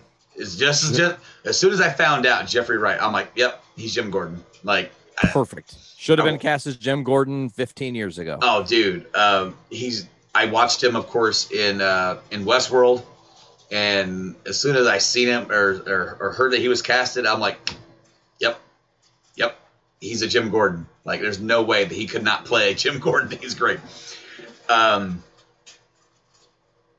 But what I'm liking about the feel of this, just before we get through any more of this, I mean, the slides are going to just keep continuing to go through for the people who are watching. I love the dark noir feel of this movie. Gritty cop movie from like the 80s, bro. It reminds me of the old-timey Batman comics, but come to visual realization. Because if there's one aspect about Batman, all the way going back from the 60s into 89, into the 90s, into the Nolanverse, into the DCEU with Batfleck, detective. How much of that in big screen have we not? We haven't seen Detective Batman. Very limited.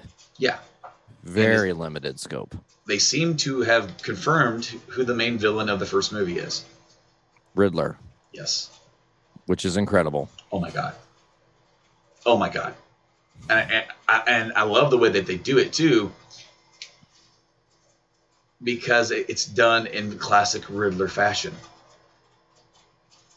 With these clues, he's got to figure it out, and that lends the perfect villain to lead a detective-like story for Batman. Not all Batman stories are detective stories, but when they're good, but when they're well done and told, they're great. And he's the perfect antagonist for that kind of story. Absolutely. Also note that I solved the first riddle. Did you? What does a liar do when he is dead? He lies some more. It's on the right, or on the left-hand side of that card that you see in the trailer is that riddle. And after like 4 watches, I was like, oh, that's what it says. Okay, I'm going to solve it. I watched the trailer like 20 times. Yeah, it's a lot. As soon as I saw that it was in 4K, I was like, bringing out the laptop, watching it in 4K. I watched it again this morning on my TV, and then I'm gonna make my wife watch it later. Wicked. So, another thing that we got from the trailer: Catwoman. And technically Penguin, he's in there. Yep, yeah, he is. He is hiding. Also, can I say that I don't know who this guy was, but there is a very burly, bearded gentleman in one of the early scenes of the trailer who's like standing next to a podium. Yep. In front of a crowd. And honest to God, I was like, is that Joaquin Phoenix? Like, what? Because it really looks like him. But after like second, third watch, it's not him, but it's someone who looks very similar to like a chubby Joaquin Phoenix. So I'm not sure who that really could be in the movie. Is that the mayor? Is that the actual commissioner? Is Jim Gordon commissioner, or is he like still kind of rising up the ranks? Well, from where this is set, I think that we can probably assume he's probably not quite commissioner yet. Gotham PD is set in year 1. Okay. And this movie, confirmed this morning, is set in year 2. Okay. So Gotham PD will literally be the lead-in to this movie. And so in that show, in the series, this police department's going to be hearing about a vigilante that's taking out bad guys, not sure what to happen. They keep getting leads on these villains. The villains wind up dead or in a predicament or, captured for them or whatever it is. What I'm really liking too is that it was, I believe it was George Reeves is the director name, right? Is it George Reeves? Matt Reeves. George Miller. That's what I was thinking of from Mad Max. Yes, and almost Batman. Oh yeah, he almost did a Justice League movie, right? Yeah, I think so. Yeah. So Matt Reeves said that the Gotham show, he's going to be heavily involved in helping that along and setting the tone. There's going to be some characters who are going to cross over with people from the police station, cops and whatnot, and that it's the Gotham PD is corrupt, and the show's going to focus on that while being a sort of a lead into the movie. And that's a really great idea because we just had Gotham on air for 6 seasons or something like that. It was 5. 5. Yep. But so now we're going to get a different one, and it's going to feel completely and utterly different, and it's going to be set in this dark, gritty world of this version. And I like it, especially if they get Jeffrey Wright to go in there and be on that. I'll sit down and watch that. Absolutely. Go ahead. You go. Okay. All I was going to just say is that the cool thing about having Gotham PD set how it is you're probably going to have the first season end right the same week that movie drops in theaters or however we're getting it. And then that also means that as soon as Batman has its run and is out, anytime they want to do a Batman movie, they can do 2 or 3 seasons in between of this PD show and keep showing the evolution and changes within this, within the building of Gotham PD and what happens and who becomes more corrupt. And, who do you think is the last stalwart other than Jim Gordon that won't become a villain? And then they do too, and it's like, ugh. Well, and then they already know that they're doing 3 of these, and they already have an overarching thought process. And this is rumor right now, but the rumor is the reason why we're already seeing Selina and Penguin is that they want to dive into this world where these characters are out there and they exist. It's not just, this movie, there are these 2 characters and that's all that we're going to focus on. No, they're all in there. just like how Gotham kind of did it throughout its run where they highlighted and all that kind of shit. But as the movies go along, they're going to sprinkle a little bit more over here. Second movie going to have more over here, more over there. But apparently, and this is just rumor, in the second movie is where we are actually going to be introduced to the Joker. But he's not the main villain of the second movie. He's the main villain of the third movie. Smart. And where you crescendo with the Joker. Yeah, exactly. Because he's the be all end all of characters for Batman. And you there could even be Easter eggs or stuff in this movie that hint at it. Just like Batman Begins, just the Joker card, or Speaking of the Joker card, I forgot a Easter egg that I saw as soon as I saw the Snyder Cut. Go watch it again. Opening scene with Apocalypse. As soon as they show that Omega symbol, a Joker card flies across the screen really quick.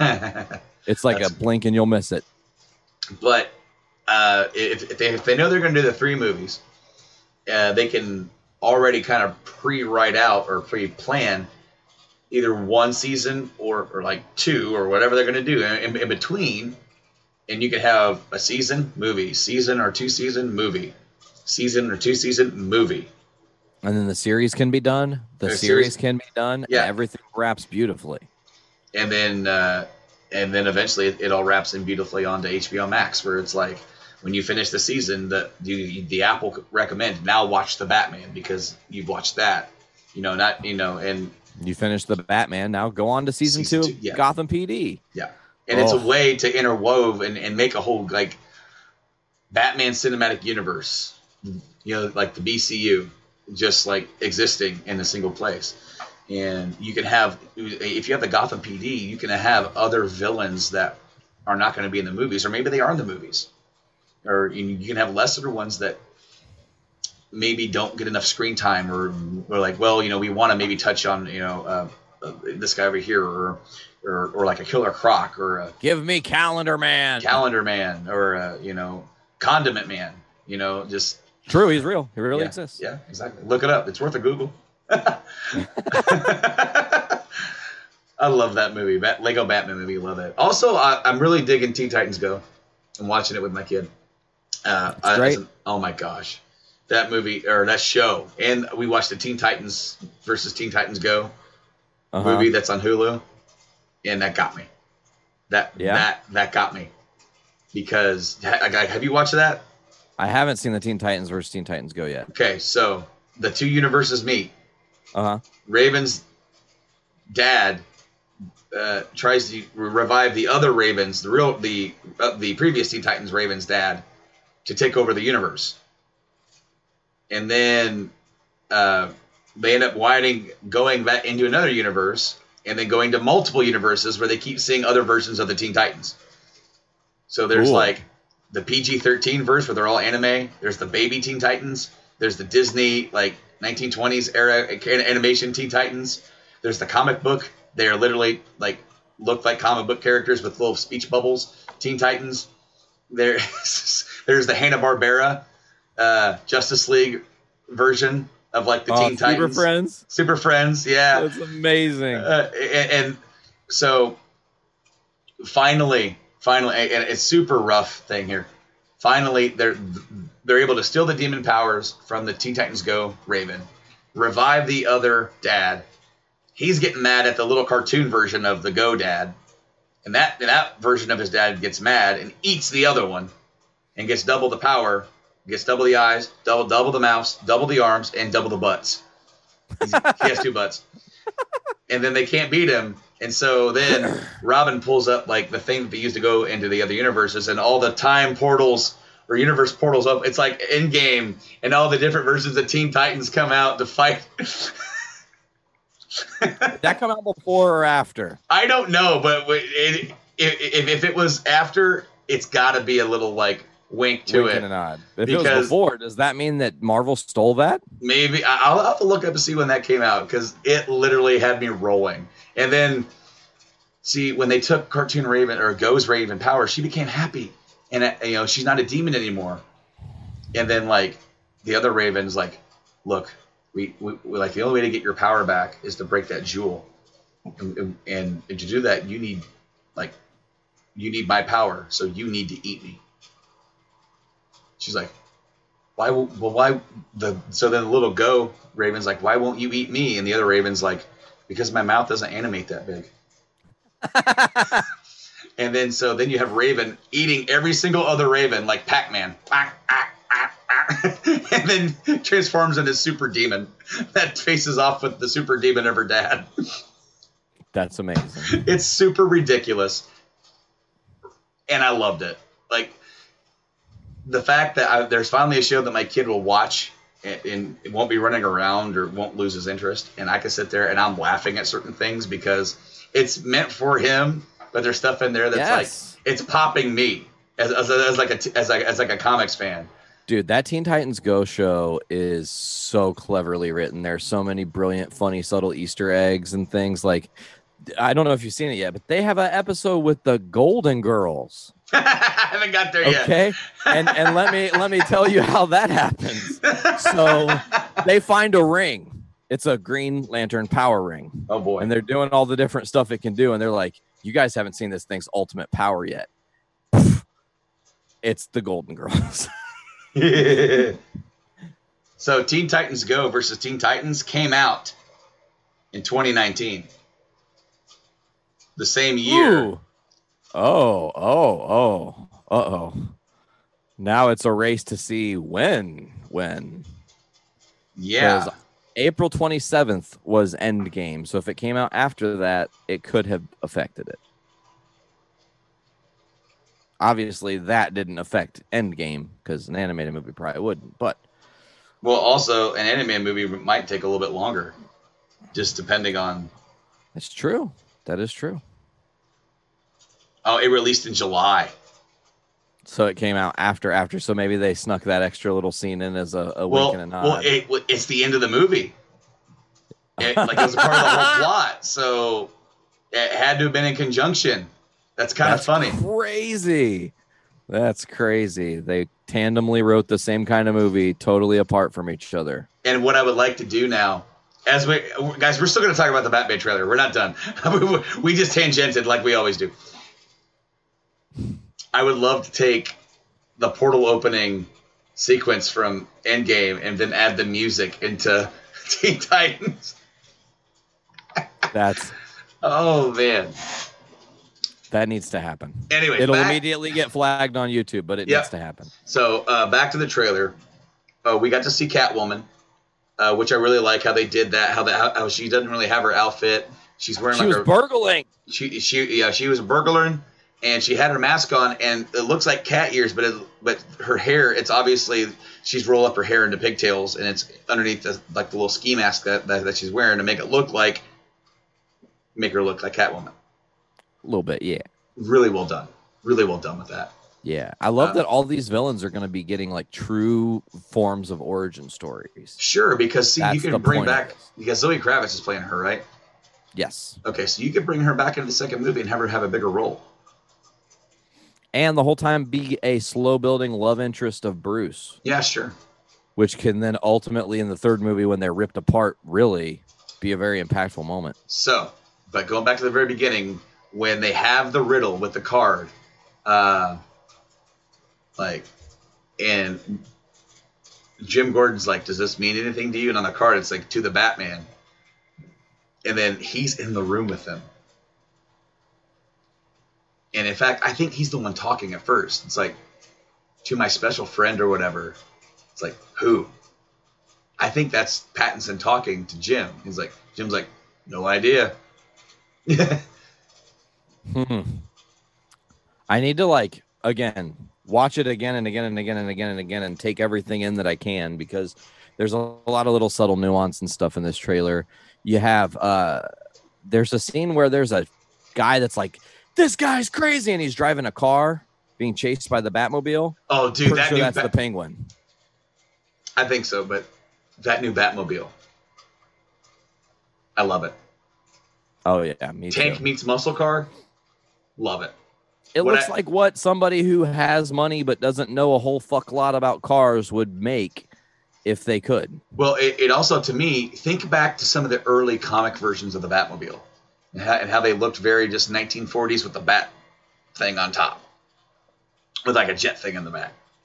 Or look at in the '66 version, it looks very time appropriate, doesn't it? Yeah. But then when we get to the more modern era, especially with the 89 Batmobile looks completely like, whoa, that's custom fabrication, its own thing. And then it went to the Batman Forever with the skeleton, the Batman and Robin skeleton with a convertible. Then we went from that, on main screen, to the Tumbler, which is a drivable tank, to a literal tank, and BVS and Justice League. Now we're scaling it back, and I actually kind of like that because I didn't dislike the tank era. That's cool. I like the Tumbler a lot. I also kind of like how we didn't change from the Tumbler. Once we established it, that just kind of became his role, and then it makes sense for Batfleck to have a tank. It just for where he is in his career, it made sense. Just like in the Dark Knight Returns era. But if you get an opportunity on YouTube, there's an hour-long documentary on the Batmobile. Ooh. And it's really good. It's really a great watch. And then, of course, they talk about Nolan, but it's really neat because they talk about how almost all the different designs came to be and where they originated and stuff. And it's a great watch. Absolutely. I believe every time I see a Batmobile Hot Wheel, I buy it. Oh, yeah. I believe my kid he's got a couple different versions, but he actually has the Justice League tank one now. Oh, sweet. We were playing one day, and I had that and the Halo Warthog rolling with each other. I was like, heck yeah. But I'm really digging that Batmobile. But, dude, the build-up to these guys that got this clown makeup on. Kind of interesting, huh? Mm-hmm. I don't know if they're directly related. We don't know that. They just could be crazy gang members, just like that. They exist in Gotham. All right, they exist. What the hell are you supposed to be?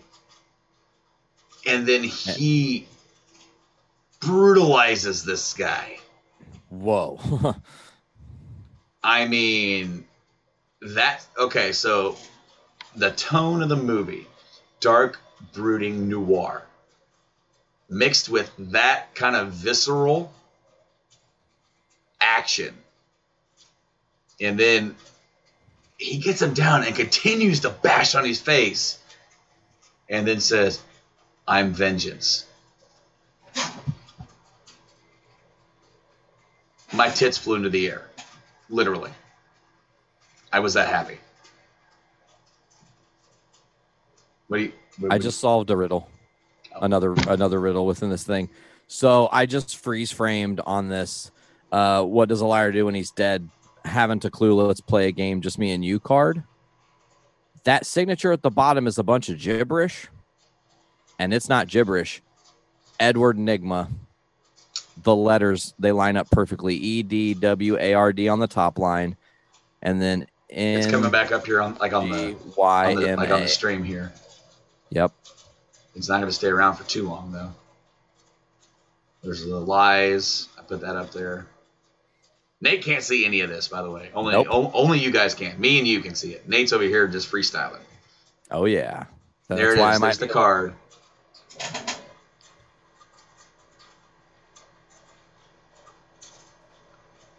I mean, it lines up. So that means that if you could take that and find that lettering elsewhere in the movie, you could kind of have a cipher and know some of the stuff happening before it happens. Now, I sent this trailer to somebody, and they said it didn't do much for them, and that they didn't like the way Bruce looked in it, that he looked sickly. What? I felt like, for this being a young, tortured Bruce Wayne, that it was perfect. Absolutely. I've seen a couple people bitch about this trailer, but I don't understand it at all. As I said, I've watched it like 20 times. I really dig it. I was always a defender. I'm going to be that guy. Because think about this. Batman, not even arguably, I'm just going to go right out and say it, is the biggest, most popular, and recognizable superhero ever. You got your Spider-Mans, you got your Supes, now Iron Man, Captain America, Avengers, that stuff's there, and it's big. But for the length of time, Batman can almost compete with Mickey Mouse in terms of if you hand somebody a picture and it has like 5 superheroes on it, who's the one they're going to recognize the most? They'll probably recognize Batman first. Yep, Batman. Superman and Spider-Man second and third. Then whoever else is on the picture, like they might not even know who they are. I mean, if they're a fan, they might know who all of them are. And there's more of them out there today than there ever have been. I found Ratcatcher 1. He's on this picture. and someone's like, well, first of all, dude, Props on the Jugger Duck. Love him. Batman, Spider-Man, Superman, Jugger Duck. Just saying that should be a new movie. I know there's some wires to cross there. Marvel meets DC. Doesn't matter. We'll get those bridges when we need to. Amalgam Comics. I'm just saying. Nice. Super callback. All right. So no, we are going to get multiple iterations and reboots of Batman forever and a day. For as long as they're making films, what are we going to come back to? Batman. It doesn't matter. Bond, bro. Bond. Yeah, it doesn't matter if they're not going to make any more Justice League or any more Supermans, any more Iron Mans. We're going to get more Batman movies. End of story. We got a Joker movie last year. And why is he big? Good. Why is the Joker big? Because of Batman. Because he is the antithesis of he's his guy. And whether or not it's a one-shot, whether or not it's a multiple, whatever it is, we're going to be grandparents, old dudes sitting at the nursing home arguing about the 15th iteration of the Batman franchise is still not better than the Keaton-verse. You know? Could be. Or like, dude, I don't know, man. That and that Pattinson one that came out was pretty damn good. The new one doesn't really touch that. We're going to get it. So what I'm saying is I was hopeful for this and was a defender because every single time they announce a new guy playing Batman, our minds and our expectations for what we grew up with and what we've enjoyed are saying he cannot do a better job than he did. And that's not fair because we're not even giving them a chance yet. We got to turn that into, I wonder if he can do an amazing job. Exactly. You know, the same thing happened with Heath Ledger and Jack Nicholson. Nobody wanted to follow Jack Nicholson after he did the Joker. Mark Hamill was able to do it because he did it different. But it's a different medium as well. On the big screen, what did Heath Ledger do? Something completely different. And then you bring in Jared Leto. Not fair what happened to him. Not at all. Because still completely different. It's still it's different, but we didn't get enough of it. We didn't get to see enough of his character in anything to really form a really hard opinion about it. All you have to drive on is about 10 to 20 minutes of screen time and his look. And you're not going to form a big opinion when Heath Ledger, every time he's on screen in The Dark Knight, steals it. And maybe he's not better than him, but it was different. And you know what? The next time we get a Joker, it's going to be different than the last. Absolutely. And that's okay. Everything can be different. I'm excited because now that I've seen Pattinson in the suit doing his thing, I'm even more excited. The fact that he looks a little emo-ish and maybe even like brooding. The last episode, or the next episode of the OGs premiering this week is called Bruce Wayne. Yes, it is. And I don't know if you've seen the screenshot or the thumbnail that I made for YouTube. Yes, I did. In the episode, we were talking about it. I'm like, I love that face.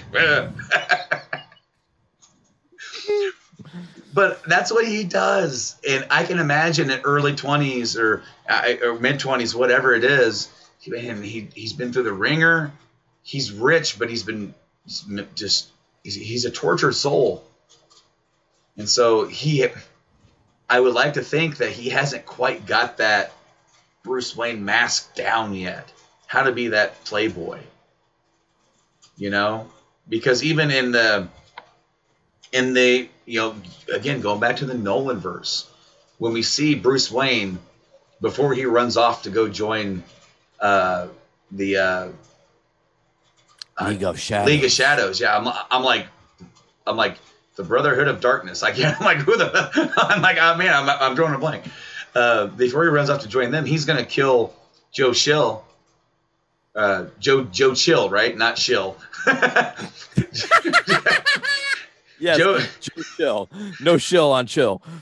But he's gonna shoot him, and he's not that playboy millionaire when he gets back after being gone for all that time, and he's at the hotel and he's chilling with his models. He has that face on, that mask, and if he doesn't have that here yet or have it down or still working on it, I'm gonna love that because we haven't got. Like, Batman Begins is the closest we've ever gotten to a Batman Year One style. Imperfect Bruce Wayne. Imperfect Bruce Wayne. because Yes. he can't have. Okay, thinking about this, like Batman Year One and the PD show into the Batman movie and whatever.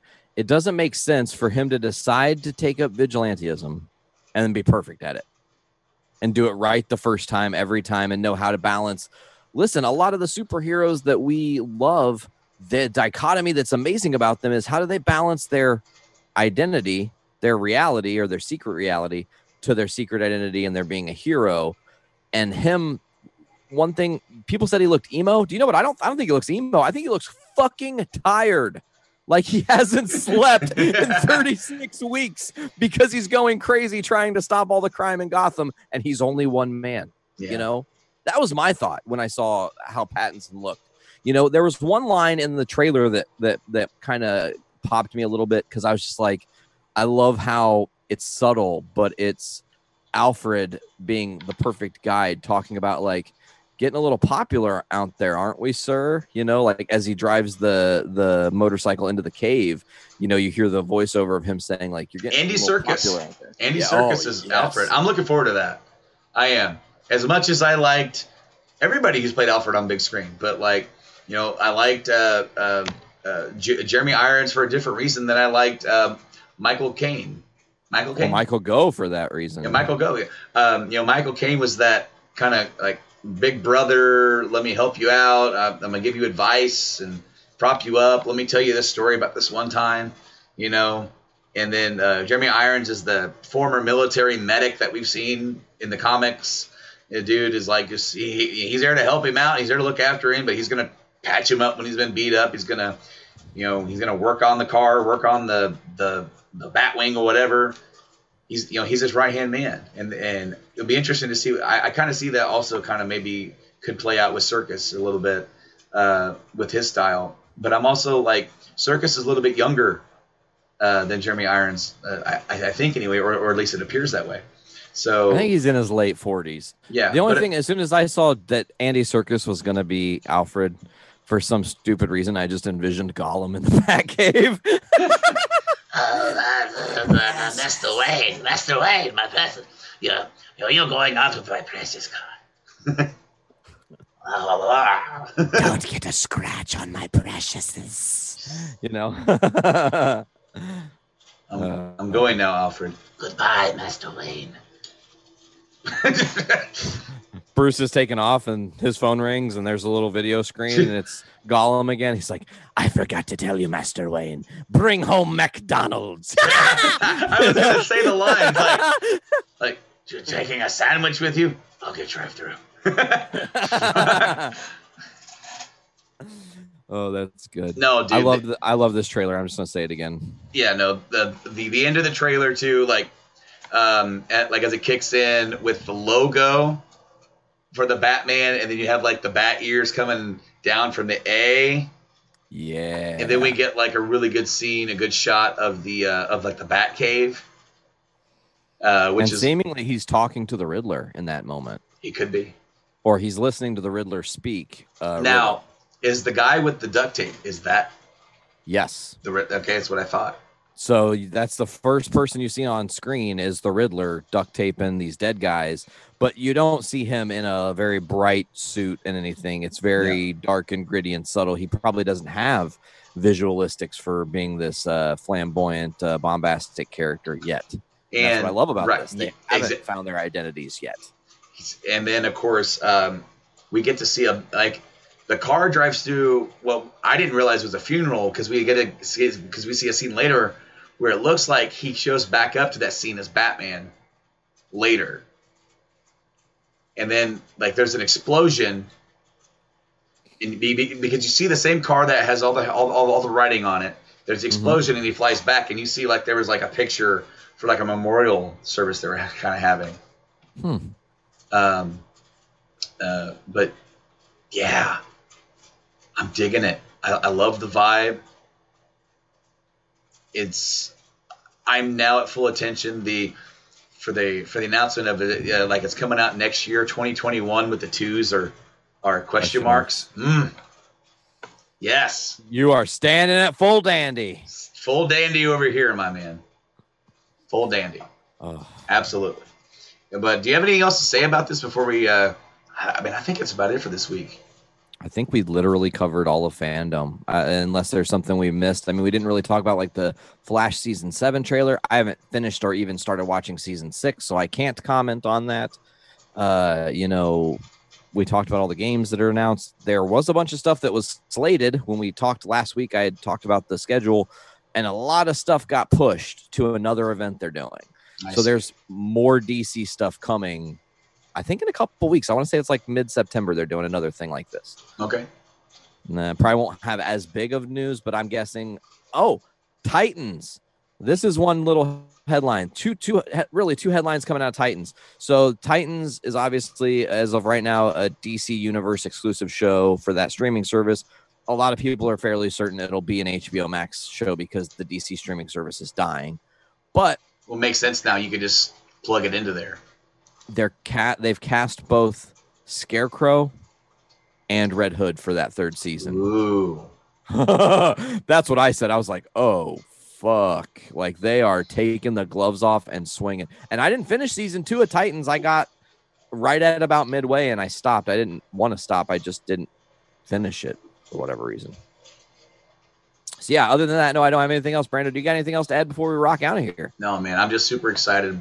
As I said, this was a weekend, this whole DC barrage of good, awesome stuff. The trailers, the teasers, the announcements is stuff that we just needed as comic book fans, as movie fans, from stuff that we've been thinking about for a while or hopeful about.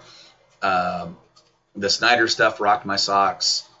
The Batman trailer really rocked my socks. I was hopeful for that the entire time, knowing that it has a lot of cool guys in it. Pattinson has really worked on his game since he was attached to a series that really labeled him as something that he needs to break away from. And I feel like this, I always said this could be the big role that breaks him away from that, to let him breathe. And because he's been doing some other films and people are saying, that he's really improved as an actor. And, yeah. And so far, big thumbs up for me for this whole weekend, and I can't wait for more. Hell yeah, man. Well, before we get out of here, as always, folks can check out Journey into Comics podcast on the Journey into Comics network. Get us on all the different podcasting platforms: Apple Music, Google Podcasts, Spotify, TuneIn, CastBox, Podbean, iHeartRadio, Stitcher. I could go on and on for days. Just search Journey into Comics network. Get that one feed, all the different amazing shows on our network. Also, make sure to go over to Game Addicts Podcast, get their show, and have that on your feed as well. And that's going to do it for this week's episode. Brando, what were we going to call this? You said you had an idea for the title.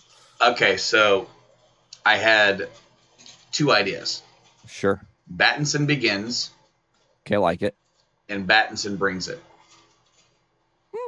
I like the first one. I like Battinson Begins. A little play on... Yeah. A little bit of play on words, yeah. And I love it because I really do think I'm thinking he's bringing it, and everything that I've seen from that trailer, as I said, I've watched it about 20 times. I'm about ready to go watch it once more. I'm gonna make her watch it because I'm digging the vibe, I'm digging the feel, I'm digging the grittiness, I'm digging the gruesomeness of it, and I cannot wait to see more. Same, brother, same. Well, I think that will officially wrap Journey into Comics 310. Battinson Begins. I've been Nate. I've been Brando. And as always, you guys know the drill. Pop your caps back, fill your brains with that shit. Later, guys. Later on.